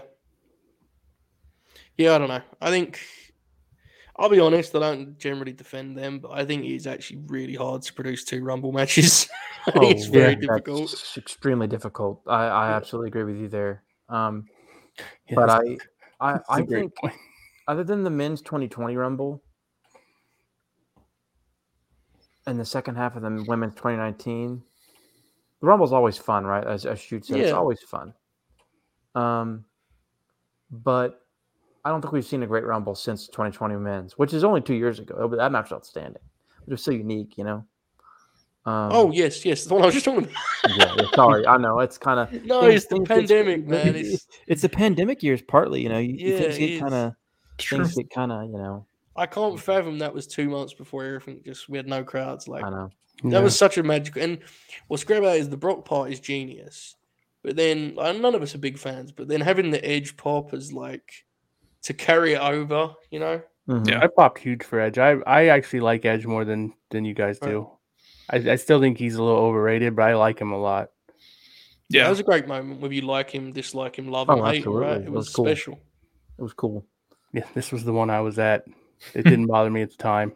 In retrospect, it bothers me. Yeah. That was during the stretch where I liked Rollins. There was a brief stretch where I liked Me Rollins. too. Mm. I liked it when he was like the babyface Intercontinental Champ, and he was like, Yeah, 2018. I thought he was pretty good for the most part. The Ziggler feud went on way too long, and I started to turn even before the Ambrose turn, which was terrible. I already started to turn. I liked Rollins in the first half of 2018 as a babyface. The second half of 2018, I'd already turned on him. Rollins and Dolph. Yeah, I'm with you. And then I kind of came back a little bit, and then they had that for the TV Mania build, match. yeah. They had a TV match that like really was, I thought, tremendous on Raw, like in a main event.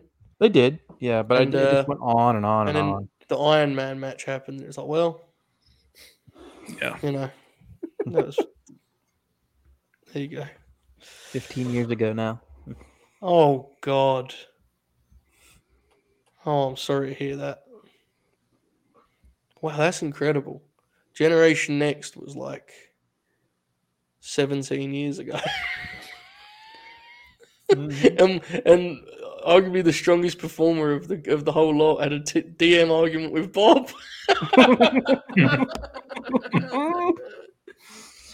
Oh dear. Okay. Does stuff like ever pop you guys it's incredible. Sometimes I forget, and someone will remind me. There's a rib I'll be talking about a Hook and talking about how great he is. I'll be like, you remember when you just left him out of that feature and got fucking owned by Taz? And it's like I was watching just yesterday. I watched the Dusty where Aries brings Roddy in with him as his tag partner, which at the time for me was a really big deal. And I'm not watching it, and I'm like, this guy got owned by Bob O'Neill. Twitter, actually got ratioed and dunked into a blue by Bob O'Neill. And I don't say that to not you, Bob. I mean, if it was any of us, it'd be funny, right? Yeah. It's stuff like that. It's just so weird to me. Twitter allows them to be so terribly human. It takes the aura away a lot, you know? Okay, so this seems like a good time to do the bit I've been building to all night. So here we go, folks.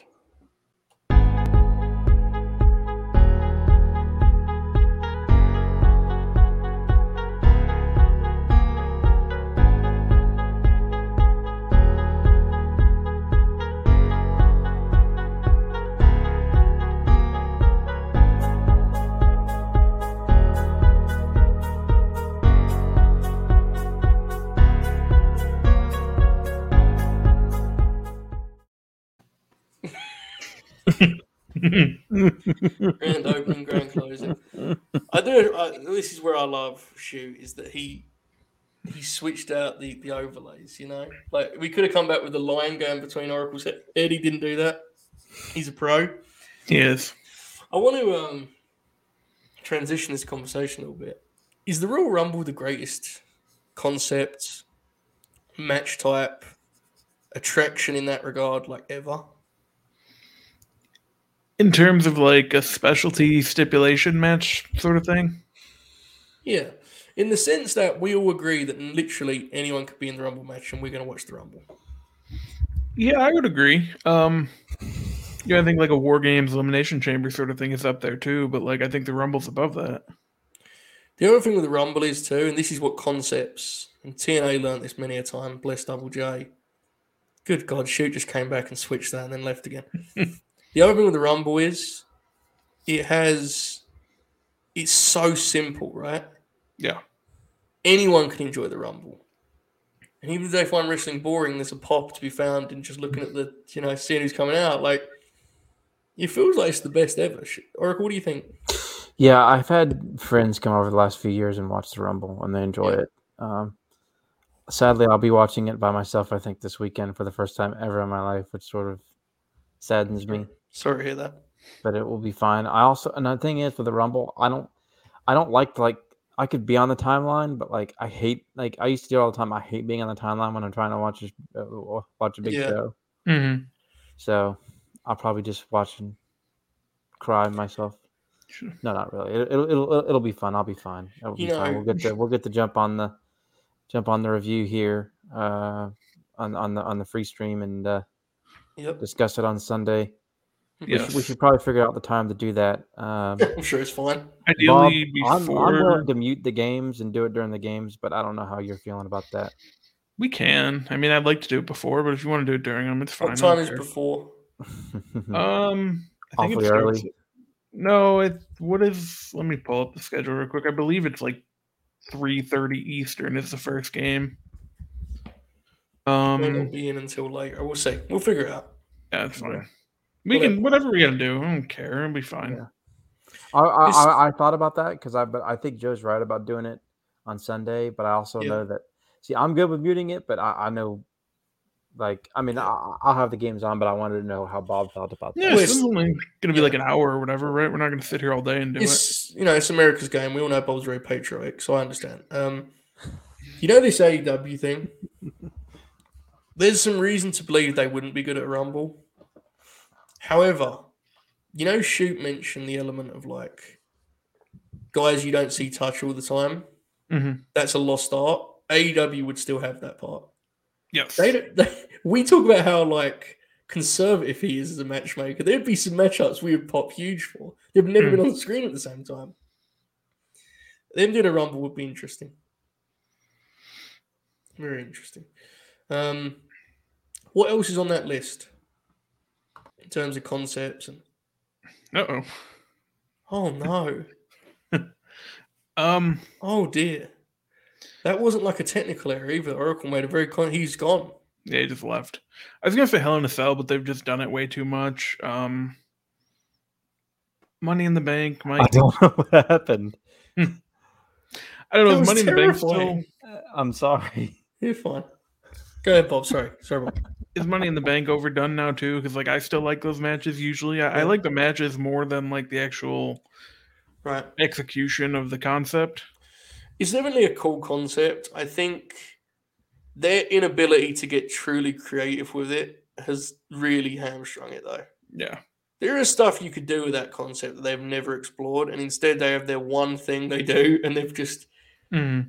I also think, and I've said this before, and I did a feature about it before, like, I think it's a complete myth that it's like a star-making machine. Yeah. I think it's done it for like 2 people ever. Like, even if you look at like, who has it truly transformed the career trajectory of? Because, like, I think there's something to be said for Edge as the original one because the cash-in was so great. But, like, Edge was a big deal.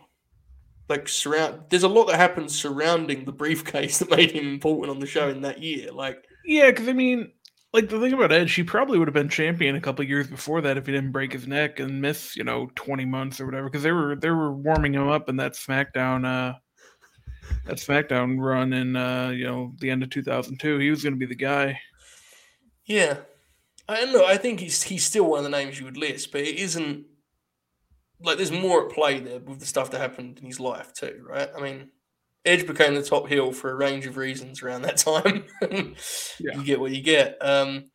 Seth is definitely one, but again, was the heat in Seth having a briefcase, or was the heat in turning on the Shield? Yeah. Punk is interesting because Punk had 2 cracks at it. The first one didn't work. The second one did.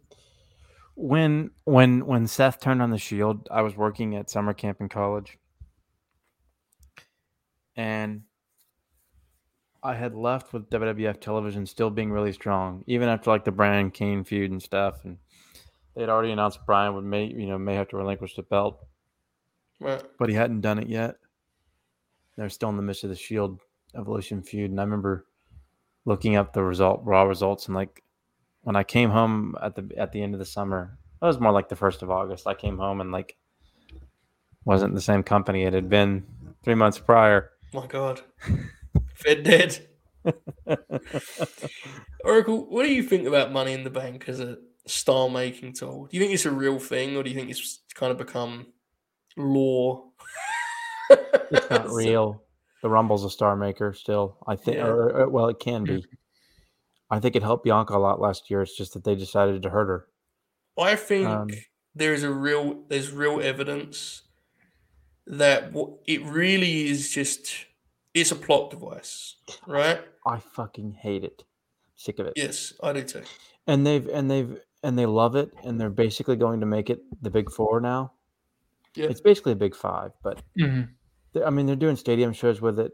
They're in love with it. I can't stand it because I'm the same. They've run through every possible. I mean, they've run through every and look at the winners we've had.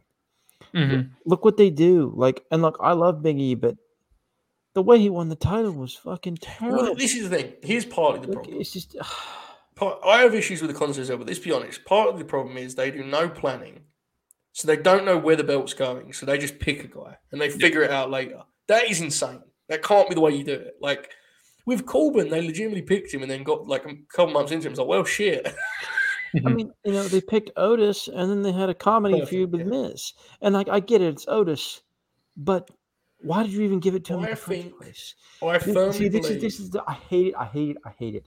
It's my least favorite thing that they do. I actually get mad talking about it because I'm so sick of it. My God. I'm so fucking sick of it. The last time Money in the Bank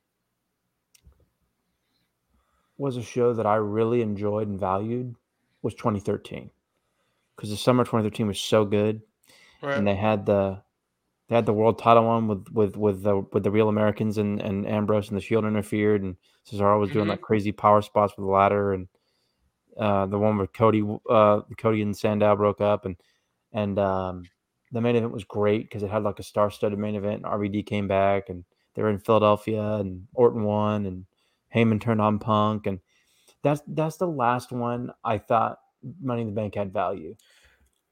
And it did because they had the angle where Orton, pinned Bryan at the end of SummerSlam, and off to the races they were. Rather, of course, all the roadblocks and things that came with that, but afterwards, I just they could have retired it then and there. I think it's become an excuse to not build stars properly and a shortcut.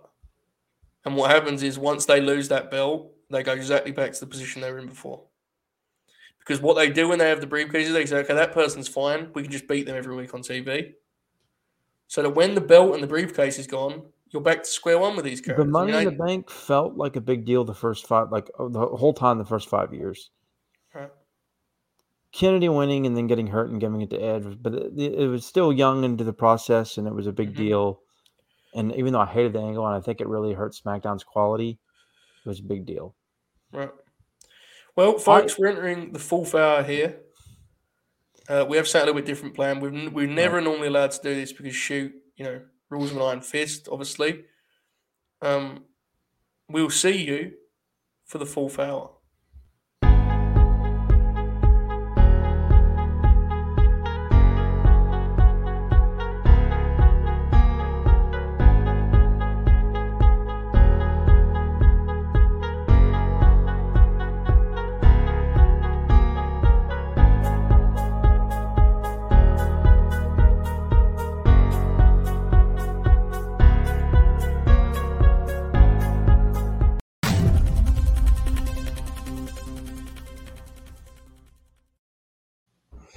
Ladies and gentlemen, this is the Oracle of Wrestling here. We have breaking news live, 2:06 a.m. Eastern Time, 1:06 a.m. Central Time, 7:06 a.m.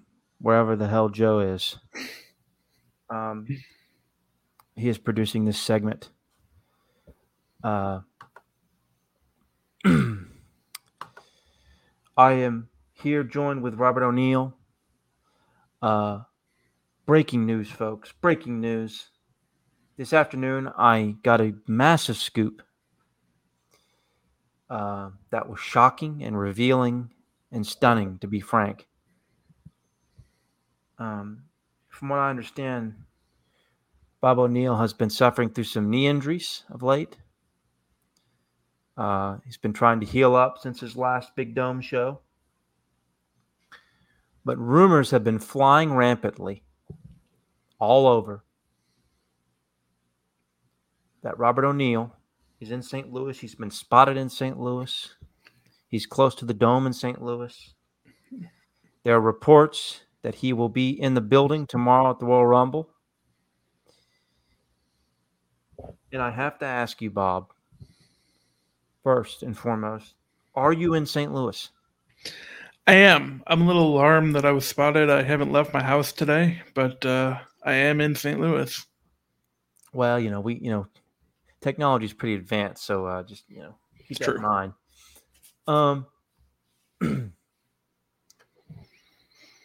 Are you going to be in the building, the Dome in St. Louis, tomorrow evening for the Royal Rumble? I will be at the the Dome at America Center, I believe is what it's called now. I'll be there. Looking forward to that. Should be exciting. Are your knees healed up? I understand this is a big moment because, if I'm not mistaken, in Las Vegas, your knees were a problem. Is that correct? Yeah. No, I'm thinking it's going to be okay. I've definitely prepared a little more. Have an aisle seat at the venue. Good. Going to be able to sleep in my own bed. Got the home field advantage, kind of. That's a big thing. Okay. What do you think the crowd reaction will be when you show up to your aisle seat? I hope it's cheers, man. I hope they're just happy to see me. I like to think I'm kind of a big star still, and just hope I'm still over. I want to bring in the producer and a fellow colleague of ours, Joe, in if he wants to add any more questions here. This is huge news. Yeah, I want to.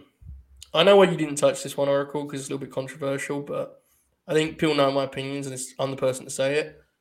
Bob, how do you respond to the allegations that you exclusively work the Saudi Arabia shows as a proud show of your political beliefs?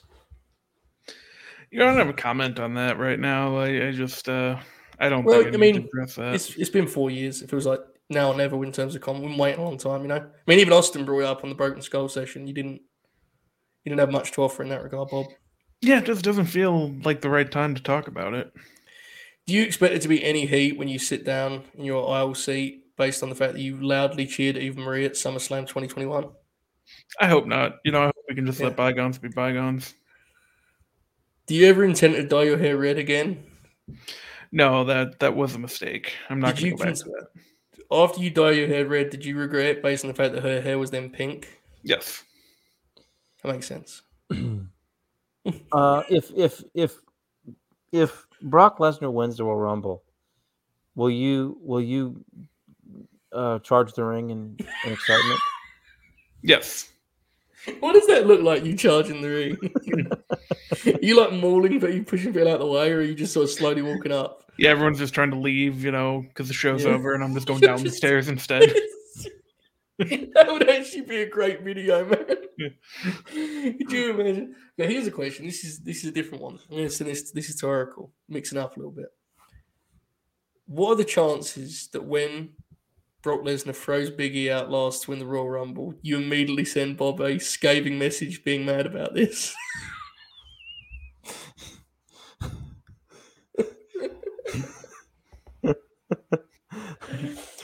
I may have to now. That's a good idea. Remember when Samoa Joe beat Karrion Kross and Bob immediately messaged me that match sucked? like I asked.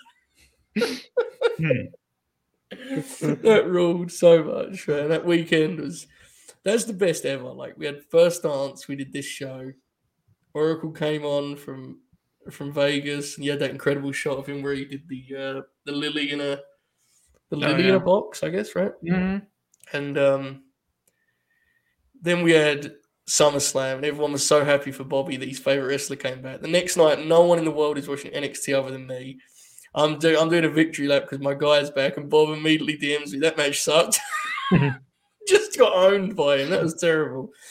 I think Bob is going to be... Sunday could go poorly for me with this Ronda thing. You guys are going to really... You're gonna unite on this one, I feel, right? I'm a bit concerned about it. So we talked about this some this morning, Joe. Or yesterday morning for you, I suppose. Yeah. Or yesterday afternoon for you. Right. Very confusing, isn't it? I know it is. It is.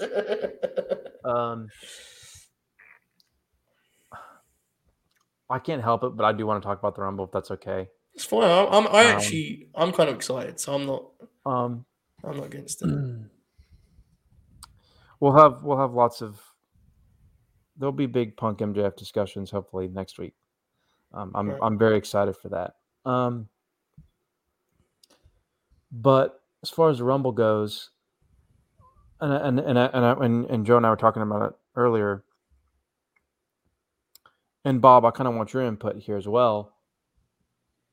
I feel like the Women's Rumble is more interesting, even though they've announced some late entrants today on SmackDown and kind of whittles down the fantasy surprises and stuff, and I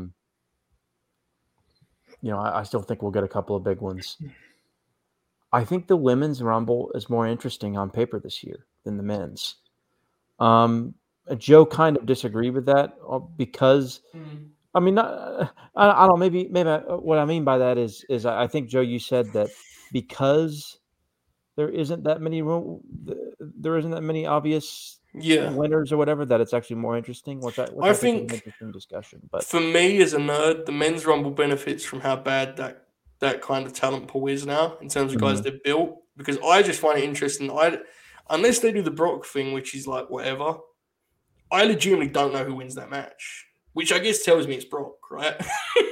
Right. It's kind of like I think it's just become a trend in recent years. The women's roster is just better than the men's. Mm-hmm.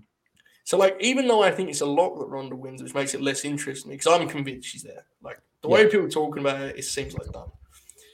But, like, other than her, even if you take her out of it, the talent pool is more interesting. Mm-hmm. You know, it's just the way it is. And I'm glad Sasha's in it too. That excites me. Bob, how do you feel about that? Do you think the men's or women's match is more interesting?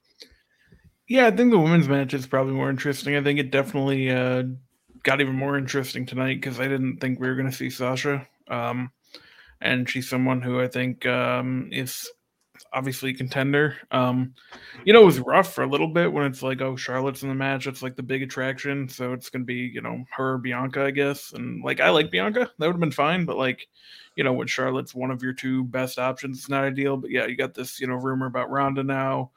You might get Alexa to show up. You might get Asuka to show up. You might get. Am I on an island with this Alexa thing? I don't think you are. I think you made a fair point there. I kind of want to break, and I know you guys did this on Monday. No, go for it. But we have an hour left, and I kind of want to fill up some time and have some Rumble discussion. Good. I mulled over who some candidates were to win. And I was mainly focusing on the women's match because I don't think there's many at all from the men. Sasha throws a wrench into things, right? Because I think she's a clear candidate to win. I think she's maybe more of a dark horse, but yes, she's never won it, and they love to give accolades in this company, right? Right. So that's something that they could do. But the four candidates, and then we'll include her. She's the fifth now. The four people that I thought, okay, here are the ones that could win. Mm-hmm. And I'll explain each one. Okay. 5, I guess. Right. Ronda. Yes. Who do we agree that's our current pick? Yes, that's my current pick as Yes. well. And by the way, I know Bob will be back soon. I think Bob makes a fair point that she may not be back till after Mania. Yeah. I doubt it, but I don't think it's crazy that he thinks that. If she was coming back full time, I would see it. I think this is a deal for WrestleMania, personally. That's just me. Basically, Mania season only. Yeah. Second is Charlotte. I mean, this is in no particular order. Third is Nikki Bella. Oh my God. And like I'll explain each one because most of these I don't really think. I think there's 3 top candidates now. Before there's only 2. Mm-hmm. So we've got Ronda, Charlotte, Nikki Bella. You know what? Let's go with 6. Naomi. Yeah. I know, but there's everything has a different angle and reason to it. Doesn't mean I think it's going to happen, right? Of course, yeah. Okay, so Ronda, Charlotte, Nikki Bella, Naomi, Bianca, Sasha. Okay, Ronda. The rumors seem to indicate this is the case, right? Yes. I also think it helps that I could be wrong because I don't sit here and vet all these people's social medias. Ronda doesn't seem to be teasing much about it, Mm-hmm. which I think is showing the hand that they will be there. Yeah. I think somebody made a point. I can't remember who it was. Might have been Trevor, if you know who I'm talking about. Who pointed out that if they tease they're going to be in it, they're probably not going to be in it, which I think is a fair point to say. Yes, and I would go one step further. Firstly, yes, Meech, that's correct, but I know there's heat there. No. To be clear, this is another thing for the Ronda candidacy. Sasha coming back tonight's a big clue. She was winning that match, brother. She come back on Saturday. She came back tonight because she's not the headline tomorrow. Ronda is. Yeah, that's a fair point, Joe. I like that argument. I just don't see a world in which if I've got the pence when I'm putting her over in the Rumble, I'm doing Cena 2008. That would have been a huge shock if she came out at 30. Yeah.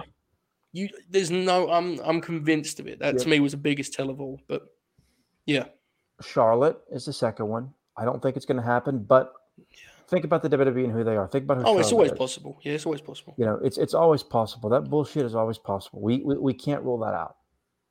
Third candidate is Nikki Bella. And the only reason I put her in the discussion is because of all the past legends and part-timers and Impact Women's Champions and so on and so forth. I think she's the most likely of those candidates. She's got like a less than 2% chance of winning the thing, probably less than 1%. But I think of anybody, she would be the most likely. That's why I put her there. That's the angle.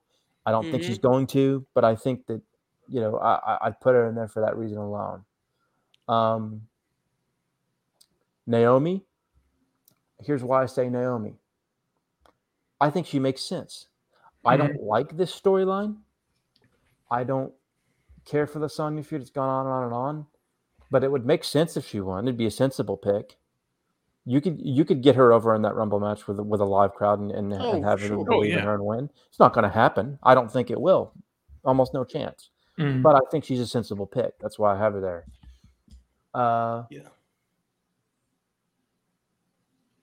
Then we have Bianca, who I think is another very sensible pick and in a lot of ways maybe the right pick.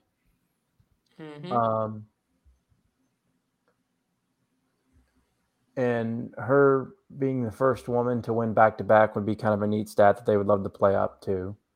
Yeah, There's she's a story worth there. There's a Right. logistical, a logic, a story that's there for them to fit that into. It could help her become an even bigger star, maybe. Yep. But I have obviously very serious doubts now, and it's a shame. I'm not going to, have a fit over it unless, well, depending on how she's eliminated, then I might have a little bit of a fit. I want to talk about that some quickly because this is interesting. I just pulled up the betting odds. This is just on one Brit site, so it may be different. But right now, Ronda is a heavy favorite. Yeah. Bianca's Okay. at 2, Banks is at 3, Alexa's at 4, Liv is at 5. Wow. 6 is Bailey. I don't think 4 or 6 are going to be in the match. No. I don't think Liv's got a shot, right? Am I being... No. No. I actually think Liv might be the Iron Woman. That'd be a good spot for her. I'd like to see that. I think they might give her that little push there. She'll probably go 30, 45 minutes in the match. Am I wrong in saying Ronda over Bianca for the Becky match? If that's what they do, to be clear. Because I think there's a chance they do Ronda and Charlotte. I really do. But if instead they do Ronda versus Becky, taking Bianca's spot, is that not peak, short-term WWE? Oh, yeah. That's peak them. Yeah.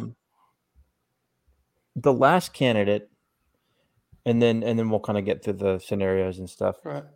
Sasha winning, I think, is actually more likely than Bianca now that she's in the match. Yeah, maybe. I think Ronda's winning this. Don't get me wrong, but I think she's more likely. I think Sasha's more likely than Bianca because I think Sasha will have a prominent match at WrestleMania. That's the elephant in the room.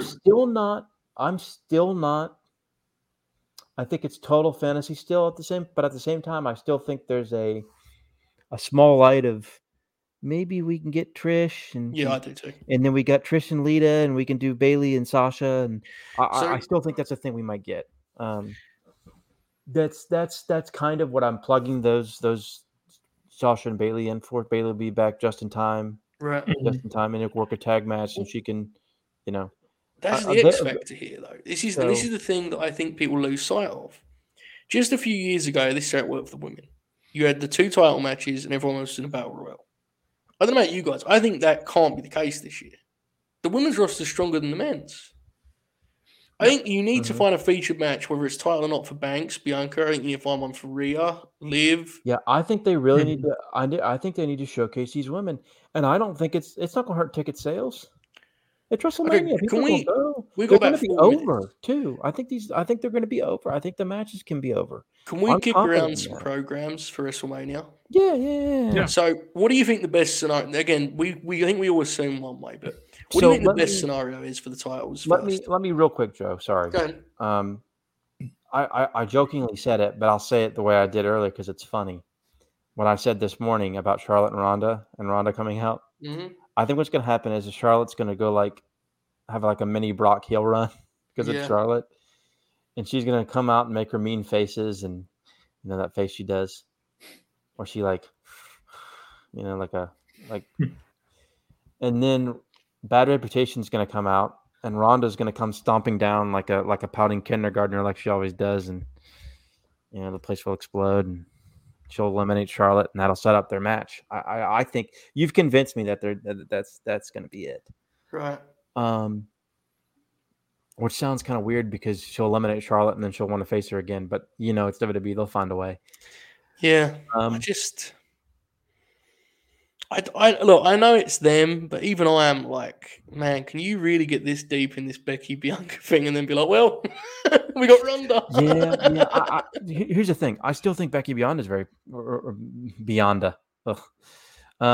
Becky, Ronda. I don't know what that was. That was like Bianca and Ronda in one word.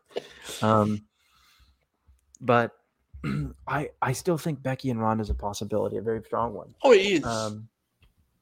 Definitely. But yeah, we can toy around with the Mania. So line up a little bit. Now here's the thing. This year more than ever, you have 2 nights, and there are less men than any time in recent memory that need to be on this show. There's a lot of Battle Royal candidates on this show, okay? I think I would like I would like them to have something at WrestleMania for Banks is the obvious one. If she's not in a title match, she needs a major match. I think Liv. I think Bailey, if she's around. I think Alexa. I think Rhea. And even Asuka. I think these are all women that on Star Power deserve to have a match. Yes. I mean, I think, like, look, if you go one, Alexa, Banks, Bailey, these are all bigger stars than dudes that are going to be on this show, right? Mm-hmm. So's Liv. Yes. Like, on a 2-night Mania, they're going to have some, like, they're going to do like a Baron Corbin match, you know? Yeah. So, the problem I have is I don't see any interesting programs among those names. I don't either. So, like, here's the thing. Like, if I think about it now, we're what, 9 weeks away? Sure. Yes. If I think about it now,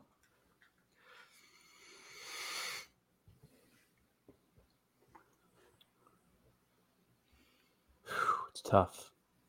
See, Roman and Brock are main eventing one night. Yes. Probably the last one. And Ronda's main eventing the first night, either against Becky or Charlotte. Some people have even presented the idea that it might be a triple threat again. Oh God! Which is just, that's not appealing. You can't do that again. No. But it would not stun me. No, I know. But You can argue that Survivor Series finish was left open-ended. Well, that's the thing. Like, I just like another singles match between them because it was open-ended. It was a good match, and like you can just do that and do Ronda and Becky later, finish the Becky and Bianca stuff, and do Ronda and Becky at SummerSlam or keep them away from each other for a year. Okay, I'm sorry, but I'm intrigued by this. How do you guys feel about giving Sasha the just throw everything else out the window and be like, look, she's not in the title match. We want to give her a chance to have the best match of the weekend. How do you guys feel about Io Shirai eliminating her from the Rumble, setting up their Mania match? It's fine. As the woman equivalent of what Shawn did for all those years, where they just kind of said, who's the best guy on our roster that's putting with Shawn for WrestleMania? You know? Do you think they would do that, or is that just a fantasy? Absolutely not. That's just okay. I'm not trying to like troll. No, I get you. It's a good question. I'm just looking at this lineup. I want to find ways to get these women on the card because I think their star power deserves it. See, my problem is I'm trying to think of what they're actually going to do. Yeah. Yeah, that's tough. So I'm stuck. Look, they're doing Roman Brock. I don't know who's going to have the title going in. No. I'm still debating on how that's going to happen. I think Brock's going to win the Rumble, and I think Roman's going to retain. But some people have sort of convinced me that Rollins may win the belt too, and I don't know how to handle that. Which makes me believe. Listen, depending on how the match layout is, do we think they open with a Rumble match? Probably. I think the men's Rumble match is main eventing. So see, here's the thing. The layout's critical. Yes, it is, absolutely.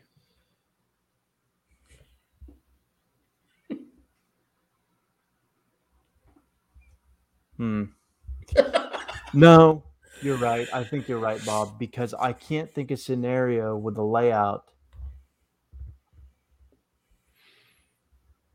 of, well, either way it would work.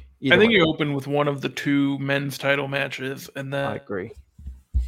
If it's Brock and Lashley, you have Lashley win, and then you have all night for Brock to still get in the Rumble. Mm-hmm. But then what does Lashley do at WrestleMania? There's a lot of guys on Raw. Like, we've talked about this. Like, I know it's guys that he's... But they're guys. No, I know. Who does he do a world title match with at WrestleMania? You do Owens. Owens is a heel. You flip him. You got time. He's not... You just flip, though. Yeah, that's true. You do Styles.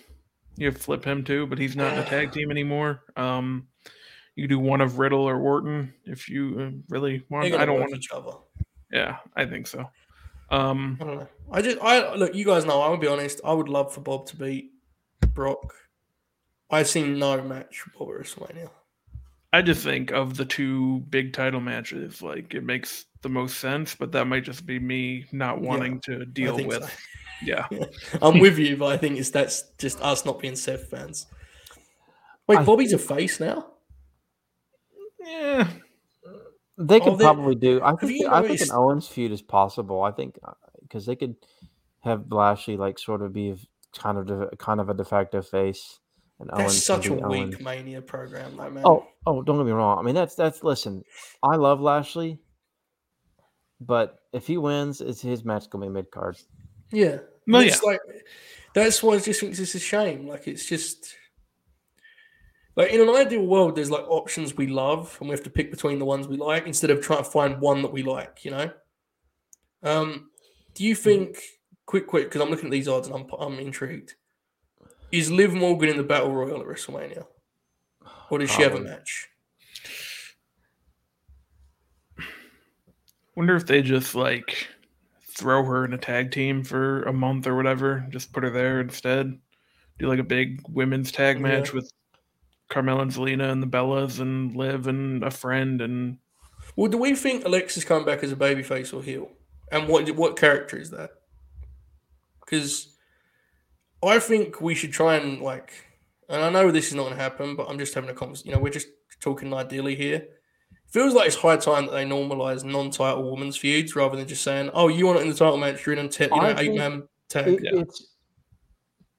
I brought it up already, but I honestly think there's a chance they do Bayley and Sasha versus Trish and Lita. It's a WWE type match. Mm-hmm. There's not going to be any titles on the line, and they just do it as a big tag match, and it's 2 nights. They'll go out there and give them 20. I think there are names here, and I'll say them again: Alexa, Liv, Rhea, Naomi, Asuka. Mm-hmm. If they were dudes, if they were dudes, they would have a match. Oh, I know. I know they would. It's bullshit. And it's like, bullshit. Yeah. I don't know. I just think it'd be nice if they got creative. Like you could do. Alexa and Liv is a fine non-title program. They have a 7-8 minute match on WrestleMania. You know, Rhea and Asuka. Maybe not that. They don't have good chemistry. Scratch that. Rhea and someone else. You know. Mm-hmm. I just think it's sad. Like. It shouldn't be that way, brother. It shouldn't. The question is Ronda or Charlotte or Ronda and Becky? And that's key. If they do Ronda and Charlotte, I think we do get Becky and Bianca. I agree. The question is, what about exactly? Yeah. If they do Ronda and Becky, who does Charlotte get? Naomi? I mean, it could just be Banks. Yeah, probably. Yeah, it could be Sasha. But I really want to see this Sasha. I worked myself into a shoot over this Sasha Bayley. What about Rhea? Trish Lita tag for Charlotte. She finally they have beats good chemistry. She finally actually beats her, and you could kind of put a bow on that. Yeah, that's not happening. That'd be wonderful, though. Rhea feels like she's full like fodder at this point, huh? She feels like a lock for the Battle Royal. Like, I'll be honest, and like Grin, this is fair, and I know you're actually saying you don't know, and I don't really know either, but I've watched enough of TVs like in the last couple months to know that Rhea and Liv are more over than most of the dudes on that show, and we all agree they're going to be in the Battle Royal. I don't know, man. I do think Alexa is an interesting factor in this. I think she's coming back in. They're doing a show in Columbus next month. Mm-hmm. I think that's where she'll come back. That's where she left, right? Yes. So she's an interesting factor because I do think there is a world in which that is Charlotte's program. But I don't know what that looks like because I can't figure out what they're doing with her, you know? Mm-hmm. It's a weird. I don't think she's in the Rumble, though. I'm pretty sure of that. I mean, I could be wrong. I usually am. But I feel like you'd have probably not done it the way they did it if she was in the Rumble, right? It feels like it. I don't know. Asuka? Yeah, you would think so. Like, because would they do 3 vignettes? I mean, and it wasn't like, you know, coming to the Royal Rumble or whatever. It was the opposite. They ended it like mid. It felt to me like there's more vignettes. which sorry to hear that, but that's what it felt like.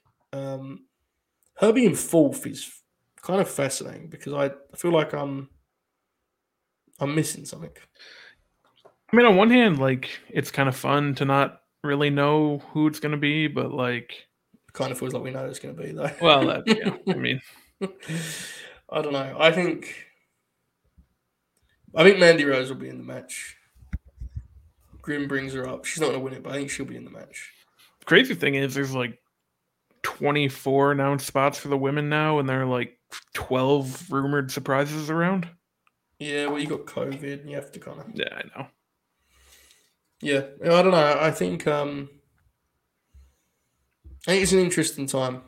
I think we're at a point where it's like times 10 what we would talk about in 2018, where how many dudes need to be on the WrestleMania card? Seriously. Need to be. 10? I mean, honestly, I'll pull up the roster, okay? We'll go through this WWE roster right now, and we'll figure out which dudes, if we had the pencil, we have to make a point of featuring and not in the Battle Royal. Okay? Fun game? Yeah. All right. Now, here we go. Okay, AJ Styles needs a match, right? He can't be in the Battle Royal. Yes, correct. Bob, you keep count. You're good at maths. Okay, so 1. Big E. Yes. Bob Lashley. Yes. Brock Lesnar. Yes. Okay. Edge. Yes. Is that 5? 5, yes. What is this? If they're going to have a match on the show outside of the Battle Royal? Yeah, if they it would be crazy if they're in the Battle Royal. So we got 5. Seth. Keep doing. I'll be right back. Okay. Seth. KO. I guess. I mean, he missed one, but it feels like he'll be on this one. Orton. And is that it on Raw, would you say? Orton and probably Riddle, just because they're going to be working each other. Yeah, that's fair. So other than that, would you say everyone else you could see being in the Battle Royal on the Raw side? Just based on what they're doing with Austin Theory, I don't think he's going to be in the Battle Royal. Oh, shit. Yeah. So, but still, that's 10. So. Okay, so, and there's guys like Ray who I think they'll find a spot for in the multi-team. You know, I don't think Ray's getting a big singles program. SmackDown. Probably about 4. Yeah, if Drew's healthy, he's 1. Good Lord. I guess all of New Day and the Usos, but right, I kind of have them. They're the tag match, right? Yeah, they'll be whatever they decide to do with the tag belts. Those 2 teams are going to be in it, so they're catered for.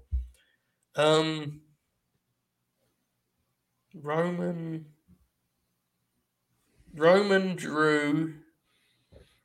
That's about it. I don't think Shinsuke and Sammy should be in the Battle Royal, but it wouldn't surprise me if they were. Right. To be clear, there's obviously a lot of guys here that I think should be in a better spot, but I mean, Shin being in the Royal Battle Royal feels like it could 100% happen. So yes, yeah, I don't know. And then on the women's side, I think we already named a similar amount, so maybe a little bit less, but it's just. There was a time where it was a headache trying to get everyone on. I don't think that's the case anymore. No. So congrats, budget cuts, I guess. It's interesting. I'm most excited for Bob and Brock tomorrow. So I just looked at the cage side seat rumors roundup. Do you want me to tell you the things that I've just read? Yes. Yep. Okay. So I think Jason from the chat mentioned something on here, but I'm going to go ahead and read it from what I read. My God, is this a scoop? Hang on a second, Oracle. Can I do the breaking news thing? Go ahead. Okay, let me find it first. Here we go.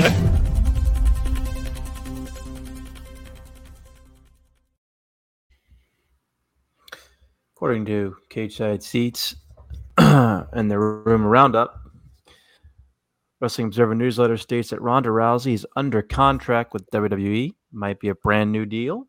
But it's also possible that WWE simply froze her original 3-year contract after she left with more than a year and a half remaining on it. Wow. PW Insider says Caitlyn and WWE Hall of Fame star Ivory are in St. Louis, which is the site of tonight's Royal Rumble event. At least one source said Caitlyn is expected to be a surprise entrant in the Women's Royal Rumble match. Wrestling Observer Newsletter claims there has been talk of having more main roster stars appear on NXT 2.0 in order to help ratings. It's also noted that the company is very high on LA Knight, and he will be called up to the main roster in the spring, perhaps right after WrestleMania 38. According to F4W Online's Dave Meltzer, WWE has considered the idea of signing independent wrestlers to non-exclusive 6-week contracts to work with some of the younger talent in NXT. Meltzer also mentioned that the Fox network likes the idea of having surprise cameos on SmackDown, like Jeff Jarrett and Eric Bischoff recently. There's talk of bringing in more outside talent for surprise cameos in WWE programming to create buzz over who might show up next. My God, pal. I really don't know that Jeff Jarrett being on television is going to create any buzz, but, I'll be honest. I enjoy it. This is an outrageous thing. Like, legitimately, him and Bish being on the show got that thing more on my timeline than it would have been if not. So It's fair. So,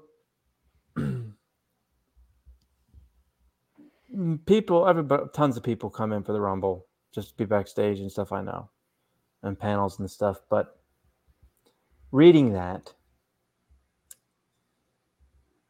there are 23 entrants in the Women's Royal Rumble match now announced. There's 7 spots left. So we have to think that 5 of them, let's just go ahead and throw the 5 rumors that they also have left, which is Melina, Oksana, Cameron, Ivory, and Caitlyn. So we have 2 spots left. I'm going to tell you what the 2 spots are. Ronda and Asuka. I don't think Paige is going to be it. That's it. You just nailed it. Yeah. Yeah, that's fair. Mm-hmm. Asuka's usage will be fascinating. Yeah. Yes. Because there's a chance that in this current regime, she's just tossed as like nothing. And that will be interesting. Mm-hmm. Because here's again, and this is what I'm talking about. She's going to come back to a huge pop. But do they have a WrestleMania plan for Asuka? I'm sure they don't. Like, that's going to be really interesting. She's won a lot of titles. Seeing how they treat her, whether they treat her as a big deal and she goes a long way, or they just toss her, that'll be something to see. Yeah. It'll tell you a lot about her future in the company, to be honest. So here's the thing. 25 entrants for the men have been announced. Shane McMahon and Bad Bunny are 2 rumored surprises. So that's 27, right? Yeah. What are the other 3 spots? What are the other 3 spots? LA Knight. Okay. One of Jeff Jarrett or Kurt Angle, probably. Yeah, there's a lot of Kurt buzz. And then maybe Cardona. Or do you think he's an example of what Robert said, of somebody who just teases it and then not? I don't know if he's teased it, but feels like something he would do. Probably Brock or Roman. Well, yeah, duh, Brock. Thank you, Joe or Bob. Braun Strowman. My God. Braun Strowman. It wouldn't surprise me, but Braun like Strowman. It's a lock. I'm telling you now, it's happening. What else has he got to do? Just go back, man. So one of my friends asked me the other day, what would you do if you was Braun? What would you tell Braun to do? I said, just go back. be an incredible rib on me. There's no use for him outside of that place. This be completely true. He must have realised by now. He got cut. Folks, it was 6 months ago, 7 months ago. He'll go back. I think Braun will be in there. Here's a question. Now that the Ronda rumor has been probably potentially an open secret spoiled, do they just go, you know what, let's put Ronda out there at 22 and let Sasha come out at 30? I mean, they could. It's playing with fire, but they. Yeah, I mean, do you think it's just better to have Ronda come out at 30? Here's the key, okay? This is important. Ronda's going to be a babyface, right? Mm-hmm. Mm-hmm. They are going to pick.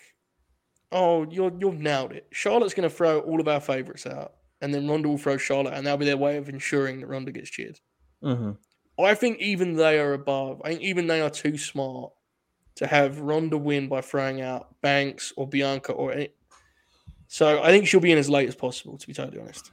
But they're not smart enough to know that, well, people will still pop for it. But Brock just tossing Big E with an F5 out of the ring is going to be horrific.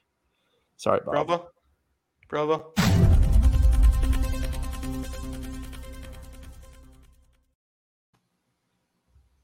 According to my dad, on our local radio, Peter Rosenberg was a guest and said that Strowman would pop him most as a surprise. Direct scoop from Chris's dad. Hey, Chris, is your dad's name Brian? Sorry, buddy. That I rules. popped myself. Braun Strongman is a lock, I'm telling you guys. And he probably will wear like the Control Your Narrative shirt too. And they'll immediately sign him when he walks back through the curtain. Bob's going to like scream. Will Eva Marie be in the match? The ladies' match? No. I think I think Ronda's a surprise in the women's and Brock is a surprise in the men's. Dude, do you remember when they re-signed Eva Marie? Yes, and it popped me. That's one of the most like I don't want to be mean, but that is honestly one of the most interesting signings they've made in like they cut all of those wrestlers, and this was a deal that went on for 8. They were waiting a long time to get her through the door. Like it was like she was signed a long time before she came in, and they were just waiting. Mm-hmm. And like their rollout was like, she's giving with Doudrop, and then they got rid of that. Yeah, it's also funny though because like SummerSlam happened, and it's like, oh, I don't know what they're gonna do with her now, and then This is why these conversations are so truly pointless, and I mean that with love for because I've enjoyed this conversation. But like, they actually did Eva Marie versus Alexa Bliss on SummerSlam, and like that was the last match she ever did for them, I think. Mm-hmm. Like, how do you get a spot on SummerSlam and then you fall so far from grace that you just never wrestle for him again? Like, I think Braun's last match was a triple threat for the title or whatever. So, like, did they expect Eva to go out and have like a 3 1/4 star with Alexa, and they were like, "Well, this was bad." What did they think was going to happen? Imagine if you're Jeff Hardy sitting in your home in North Carolina and you get a phone call. Big pop. Hey, Jeff. It's Johnny Ace here. You want to come back? Put you in the Hall of Fame. Okay, so Josh brings it up, and I'll just let Bob do this again because Bob, go ahead. Yeah, it's gonna be Austin Theory. That is awful, man. I'm not rooting for it. I know, but in all seriousness, like we have fun and everything, and I know that when Shoot's not here, we kind of spread our wings and do Fed talk. But when you hear shit like that.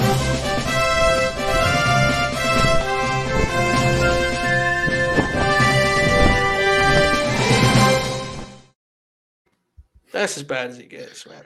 Shane should eliminate Braun. They can run back the cage match. Who is that for? Yeah, Shane. I hate him so much, man. Fuck him.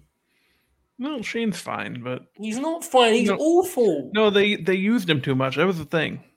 He was on TV too much. He's not bad though. Awful. He's not a wrestler, and he kicks the shit out of all of the wrestlers and does spots they can't do. Rules. He's awful. Don't enable Bob. He's awful. Him as the top heel of that company is the worst thing they've ever done. I agree with that. Including covering up TV murder. Too much. Okay. He was on TV too much, but like he's not bad. Brother, if a wrestler is that bad because they're on TV too much, they are not good. I promise you. There's a limit to it, okay? You can overexpose someone, but if they get to the point where they make me stop watching all of the shows, they're not good. I don't care how they're used or whatever.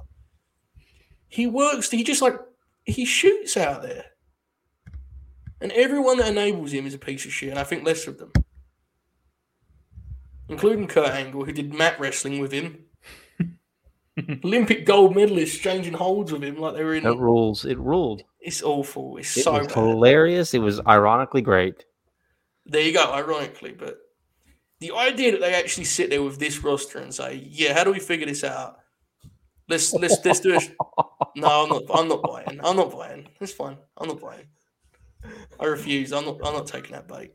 But imagine having that roster and be like, "Yeah, let's turn around and do a 50-year-old Shane match." Fuck out of here, man. Awful company. Bob, tell us your plans for tomorrow. Give us the rundown of Royal Rumble Sunday or Saturday for Bob O'Neill in St. Louis. Gonna try and sleep till 10:30 or 11. Good luck. Yeah, I don't usually do that anymore, but we'll see if I can do it. Gonna just hang out for a little bit here. I think it's gonna be like 45 and sunny tomorrow, so I'll probably go down to the venue about 3 or 3:30. Maybe get some food, and then go into the building and watch the show. I don't really have a bunch of big grand plans, but it's gonna be exciting. That forecast in the middle ruled so much, didn't it? At 45 and sunny. a light breeze. May wear a cap to keep my hair intact, It was good stuff. From what I understand, the last Rumble event you were present for, was there not a cowboy hat involved? Yeah, that was before the Rumbles, a couple days before when I was in Dallas, but that is where I purchased my large foam hat. I will probably not be purchasing a large foam hat tomorrow. I don't know that I'll be anywhere where they sell one, so that's good for the future of society. My favorite thing about the Rumble is that this guy is going to text me all caps, pretending he likes it after about 20 minutes, and then just lose his mind when he concludes it's bad, which is a classic Jack Crosby tradition. Oh yeah, the man who famously at the end of the GCW show texts in the group chat, "That was a good show, right?" I was like, well, it was a show, bro. Yeah. God bless him. Did you read Meltzer's review of the Jeff Jarrett match? Yes. Incredible. It's very spiteful. Very spiteful. Terrible. Yeah, there's a line there where he goes, "He looked great, but he didn't do much." Wouldn't he? Like, with all due respect, Dave, I get it, but like, I think you have to like kind of be relative for these things, right? Like, do you think Jeff was like a Canadian destroyer? Like, he hasn't wrestled in years. Genuinely, like my third favorite match on that show. Yes, he was a top 5 worker on that show. That rules. Yes, that says more about the show than him, but that still is what it is. Yeah. How do you, in all seriousness, like, the ECW comparison? Is the biggest difference actually the booking? Because the one thing I'll say is, and I mean, like, look, I'm not trying to cause any controversy here, but when people post like clips of like AJ Gray falling down and they'll go, "This isn't ECW. This is bullshit." It's like, Oracle, you know better than me. Like, there was some interesting wrestlers on those ECW shows, Oh, for sure. Yeah. Is the actual difference that like Brett is not Paulie Dangerously? That's the absolute difference. Yeah. Yeah. Because like someone was posting some stuff, like it was Eddie or someone was wrestling, I can't remember, it was Ray. And they were like, GCW could never. And it's like, well, GCW has Gresham work the shows. It has, like, they have some guys that do that style. They're not as good at it or as groundbreaking. Gresham's pretty damn great, but it's more that the booking is, it's different though. There was some bad wrestlers on those ECW. Many, many, many bad wrestlers on those cards. Yeah, the Cardona Janela thing getting 1 star was. See, I didn't read his review of that, but do you guys get the sense that's Dave, like, to me, that's Dave making a stand against that style and being like, it's done, it's over, it's out of touch, outdated, rather than him thinking it was actually terrible. That's what I got the sense, just talking to people. What do you think? Yeah, I think that's the case, but I also think people doing, Canadian destroyers and 17 kickouts in a match is also out of style. But that's not even me defending that match. But no, I know that I know what Dave's like, so I'm teasing him. But it feels like in Dave's mind, what you just described is like the evolution of, and he sees that as like that's what they used to do. It doesn't work anymore, right? Mm-hmm. But I actually have only seen like one AJ Gray match singles. I was just simply saying him because when he fell off the ladder, that was one of the funniest things I've ever seen in my life. God bless him. He seemed to think it was funny too. I hope he's okay. That visual was. Good Lord, brother. That will live with me forever. Elias. Where's Elias? Dead. What? They had a whole series of things for him where he died and he had a grave, and we haven't seen him since then. Is he okay? No, he's dead. No. Does he still have a guitar? Yeah, I I think think he so. burned. I thought he burned his guitar. No, yeah, I think so. Before he died. What if him and Alexa Bliss just become like a singing duo? And like, Oh my That- god, they do like what was the movie with Bradley Cooper and Lady Gaga? yeah, exactly. Yeah, that's Stars actually Born. not bad. They Yeah, do a Stars Born with yeah. Like the end of the therapy is Alexa concluding that she doesn't even want to be a wrestler and she's going to go and make music, and she goes and finds Elias and she doesn't realize he was ever a wrestler. That's great. Yeah, they should definitely do it. Better than the Fiend stuff, right? And then what if they bring Bray back and he could be like the drummer? Remember Bray Wyatt? I do. Do you remember when Bray Wyatt was the top guy in the WWF for like a week, and they had him fight Seth Rollins in the dark? Yes. Do you remember when Bray Wyatt was red hot and he brought out a cartoon hammer? I really try to only remember the two Bryan matches because they were pretty good. Do you remember when Bray Wyatt kidnapped Alexa Bliss and was the babyface? I do. Do you remember when Alexa Bliss beat Randy Orton clean in the middle? Do I do. you remember when she shot a fireball at Randy Orton and he came back with burn marks and then was gone the next week? You know, I really tried to not remember all this Thunderdome Remember when stuff. she shot the fireball and he had a mask on to cover up his burn marks, and then they were only gone after a week? Yes. Could you imagine how bad it would be if Danhausen was in WWE? They'd actually have him shoot lightning out of his fingers. Let's not talk about him. Hey guys, do you remember when Nikki Cross was a dick to her tag partner and sent her spiraling into fiendless darkness, and people told me multiple times that there was going to be a payoff to the angle, and instead she just became a superhero that is now a heel, ironically, and will soon be released from the World Wrestling Federation? I do. Yeah. Remember the swamp fight? Good question, Chris. No, I haven't watched it. Wait, what? I was I didn't have that internet show- because I just moved like right before that show. I didn't have That internet was the yet. horror show, Extreme Rules. Yeah, so I watched like some of it on my phone, but it kept going in and out. And then after the Seth and Ray match, I'm just like, I don't want to watch this anymore. I popped huge. That was an all-time WWF show. Yeah, in that popped terms of me just tremendously. total absurdity. The way they sent it to it for like the main event was so great. Yeah, I know it wasn't good, but it popped me.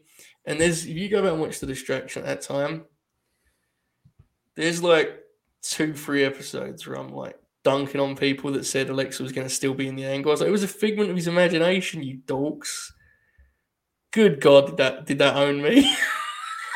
In the end, that aged badly. I'm sure it's fine. This is factual. How much did it pop you that Randy and Bray have like arguably the 2 worst WrestleMania matches ever? Yeah, it's not ideal. I mean, probably not, but like they're in the bottom 10, right? Yeah. I'm thinking about, man, that show was insane because it had that great Oscar Charlotte or that great Yeah, but that Asuka had Sasha match. that had like the Russo WCW finish. Remember? Yes, yeah, but it was a great match, and they had that terrible finish. And it had the Wait. Seth Ray eye match. Wait, when did Zelina Vega get hypnotized by the Fiendess?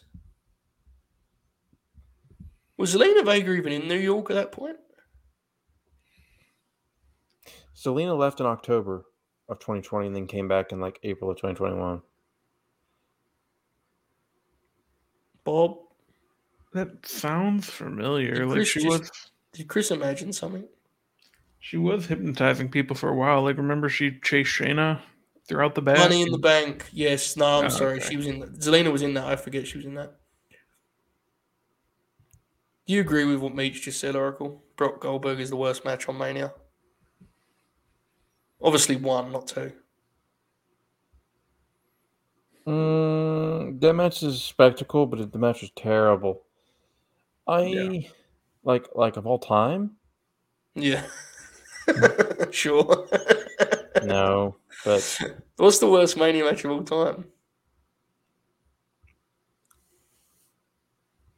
buddy, you weren't there for Taker Shane live. No, surely not the worst ever. I mean, I'm cool with going with it because I hate Shane, but that seems too far. I don't think it was the worst ever. It was long, very, very long. It's a good question. It might be Brock Goldberg. Rick Rude and Jake in the tournament. Awful match. Awful match. The longest 15-minute match in recorded history. A match so long that you feel the need to bring a timer yourself and be like, wait, seriously? There's still 5 minutes left? What else?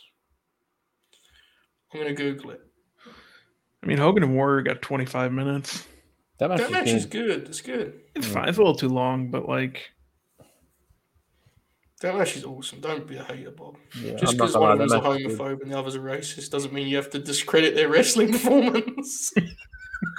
It's one of those sports entertainment masterpieces. I think it's quite good. It's Although fair. the best sports entertainment match of all time is Randy Savage Ultimate Warrior WrestleMania 7. Yes, it was. Which felt like a statement from Randy in hindsight, especially. Right? Yeah. Okay, so here's Bleacher Report's list. King Kong Bundy versus SD Jones has got the winner. Oh, come on. It's like 5 seconds. That's so dumb, man. Jake Roberts and George Wells. Oh, this sucks. Okay, Undertaker Giant Gonzalez is probably in the call. Pretty bad. Pretty bad. Yeah.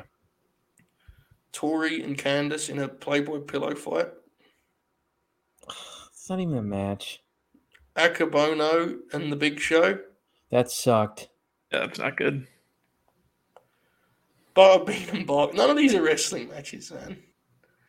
Taker and Bossman, is the match itself that bad? I remember the angle, but isn't it just like a nothing rather than terrible? I genuinely don't know. I could be swayed on this. Taker, Bossman, Hell in a Cell. That's really bad. I mean, it's really bad. Why? So is poor Ray just shot by that point? Is he finished? Which one? Big Boss Man. Is he not just? Oh yeah, what? Yeah. Well, it's not just that. The guy got hung from a cell last week. I know.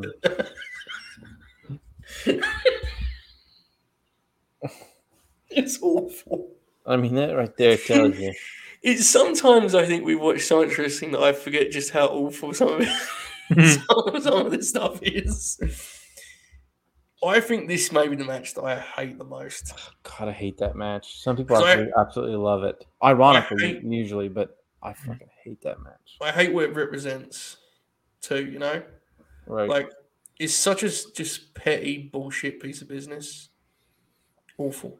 Yeah, I mean, in the moment, I thought it was fun, but like, yeah, if you take 2 seconds to think about it, it's not great. You're a bootlicker. May still be a bootlicker after tomorrow night. Remember when the NWO came out and saved Sting? And yeah, that sucked. That was just a total. To me, it was a clear, just like, haha, WCW shit all over. I don't know. It was very. It should have been Dustin and like Barry Windham. That would have popped me. Let's be honest. Joe and I would have totally switched our opinions on that match that happened. Well, Sting won. This is another one where the idea, what it represents, is worse than the match itself, you know? Oh, God. I forgot about that disaster. On that uplifting note, we bring the show to a close. Oracle, did you have like news? Oh, no, my news was interviewing Bob about... Oh, good, yeah. Good. I was going to say I've left it too late. Bobby, have a wonderful night at the Royal Rumble. I think it's going to be a really fun show. Let it play out. Remember that. We will be back on Sunday to review the Royal Rumble for free. And then Monday, we'll see what happens. I don't know if there'll be a Fed dead, Bobby, because obviously we may cover a lot of it at the Rumble, right? So yeah, we'll see how it goes. Any final words, guys?